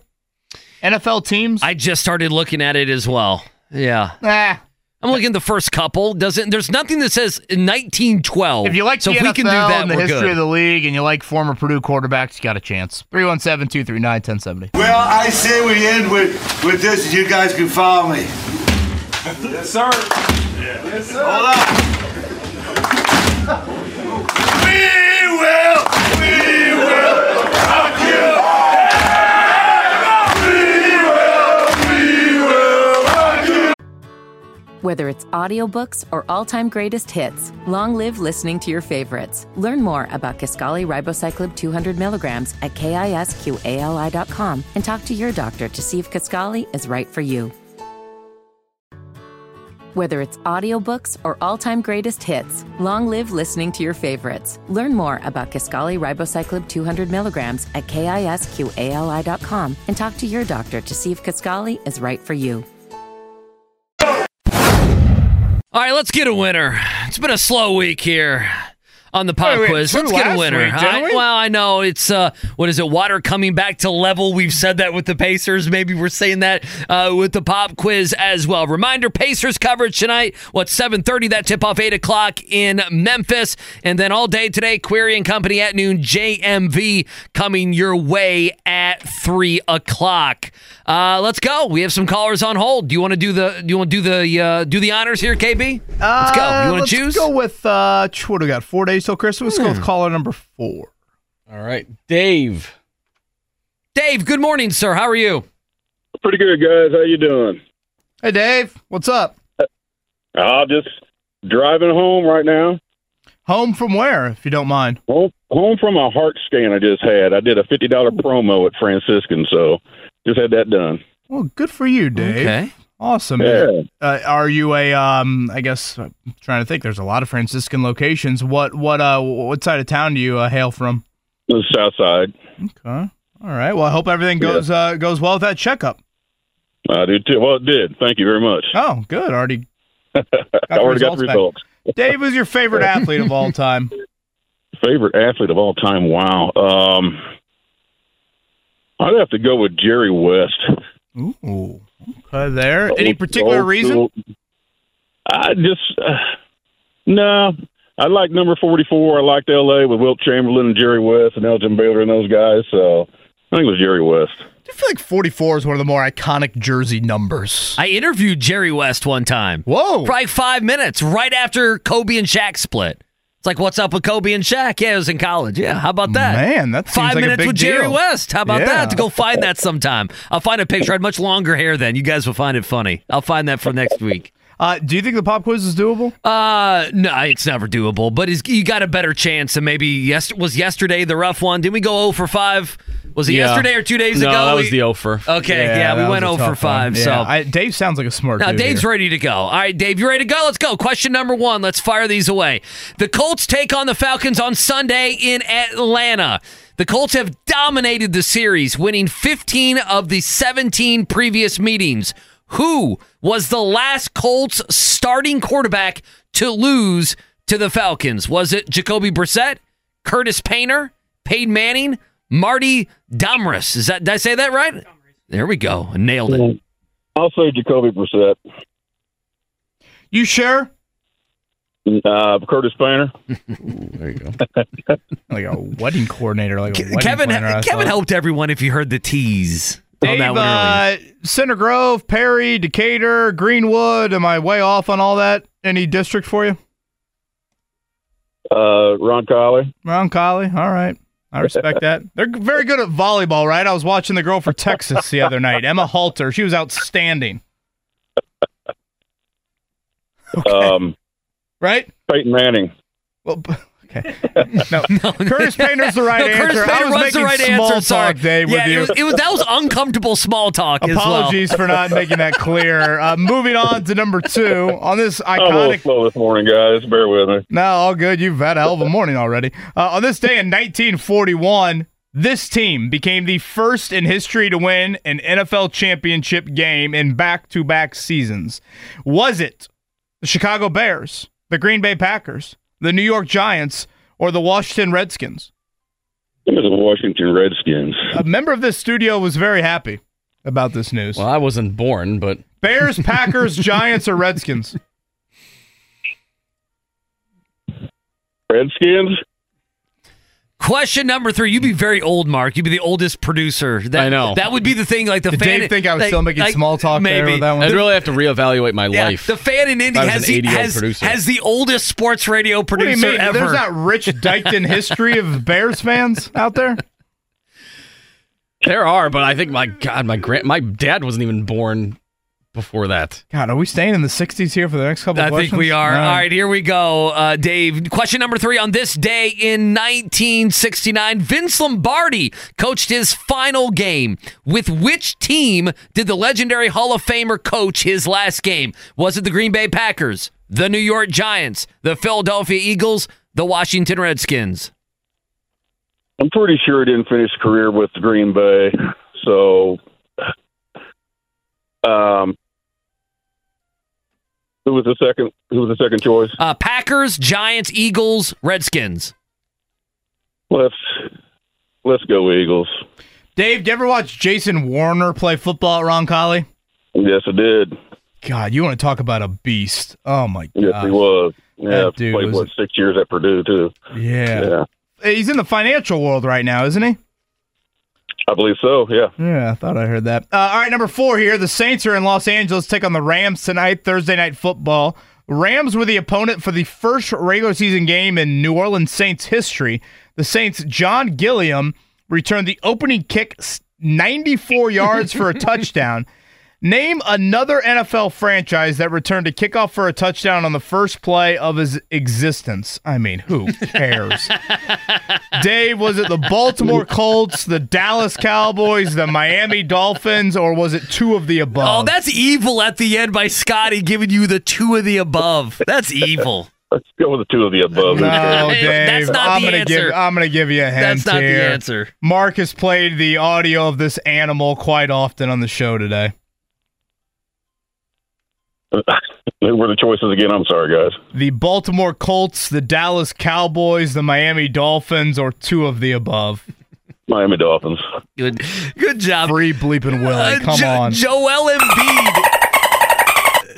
Embiid dropped 51 and grabbed 12 boards in the Sixers win over the T-Wolves last night. Embiid is on a streak. This is actually crazy, where he's recorded 12 straight games of at least 30 points and 10 rebounds. Name the last player to have a streak of at least 12 games of 30 points and 10 boards. Was it Shaq? Was it Kareem? Was it Wilt? Was it Tim Duncan? Tim Duncan.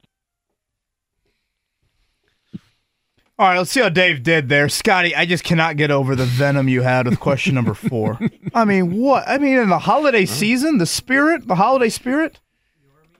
Gosh. Yeah, Ebenezer. I thought, Andy's comments about playing awful Christmas music on Friday. Well, just all the ones that people didn't like. And immediately people message us on Twitter. Someone loving Mariah Carey and someone saying, I'm not going to listen tomorrow if you play Mariah Carey. The Colts have dominated the Falcons, 15 of 17 wins. The last Colts starting quarterback to lose to the Falcons, he said Jacoby Brissett, but then I coaxed him towards Purdue. Yeah. Loud and proud. Curtis Painter, 31-7. That was in 2011. Now, Scotty, that had to be November 6, 2011. That had to be pretty close to Curtis Painter's last game. Didn't they go to Orlovsky right around Thanksgiving? Oh, they went to Orlovsky in that game. Okay. In that game? Okay. There you go. All right, this day in 1941, this team became the first in history to win the NFL championship back-to-back years. Mark Dykton, in 40 years, would have been celebrating this. Yeah. I mean, 44 years before I was even born. So the Bears. That's big. And go Bears!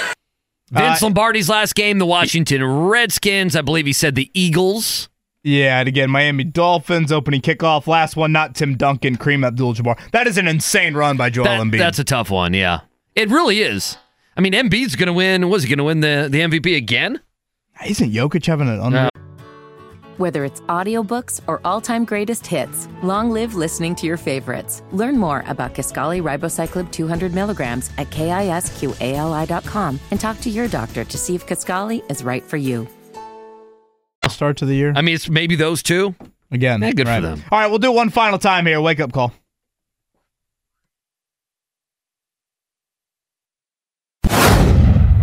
Got an email yesterday that someone left me. They have a piece of mail at the front desk. Whoa. KB. Yeah, exactly. I mean, that has to be someone telling me I stink.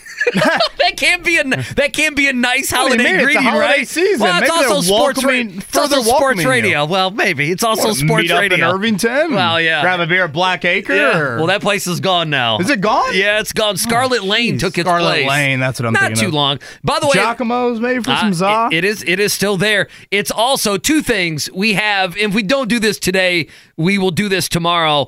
Someone sent us. I need to find out who because I appreciate him. Jeremy, thank you. Listener Jeremy sent us Hoosier Hysterics and they cut up a bunch of just Curt Cignetti being Curt Cignetti, basically. And so we WWE promoter Curt Cignetti. So we have a couple things that we'll dive into. The other thing, since we are in our sports radio bunker, which I love here on level 4 downtown, it's supposed to flurry in about the next 25, 30 minutes or so. Really? Just so everyone knows, there's a 95% of flurries hitting the Indy Metro snow squall. area. Is that the new thing I'm hearing? Yeah, so it's one of those days. It's gonna be 50 degrees today. I know that we were gonna walk out, and it's like, what the hell? What the hell happened in the last 3 hours? It's snowing, so there you go. No concept of what's going on. We have this Curt Cignetti clip. Yes. Is this the short and sweet one? This is the short and sweet one. So this is Curt Cignetti yesterday, and I believe. Do we know the context of the question? No, it's all mashed up, so I have no idea. It's all mashed up. We have no idea. Yeah. Curt Cignetti yesterday. Pretty simple. I win. Google me. There you go. One more time, Mark. I mean, it's simple. I win. Google me. Oh, the pause. The pause is what makes that great sound. Google me. And he's looking straight into the Zoom.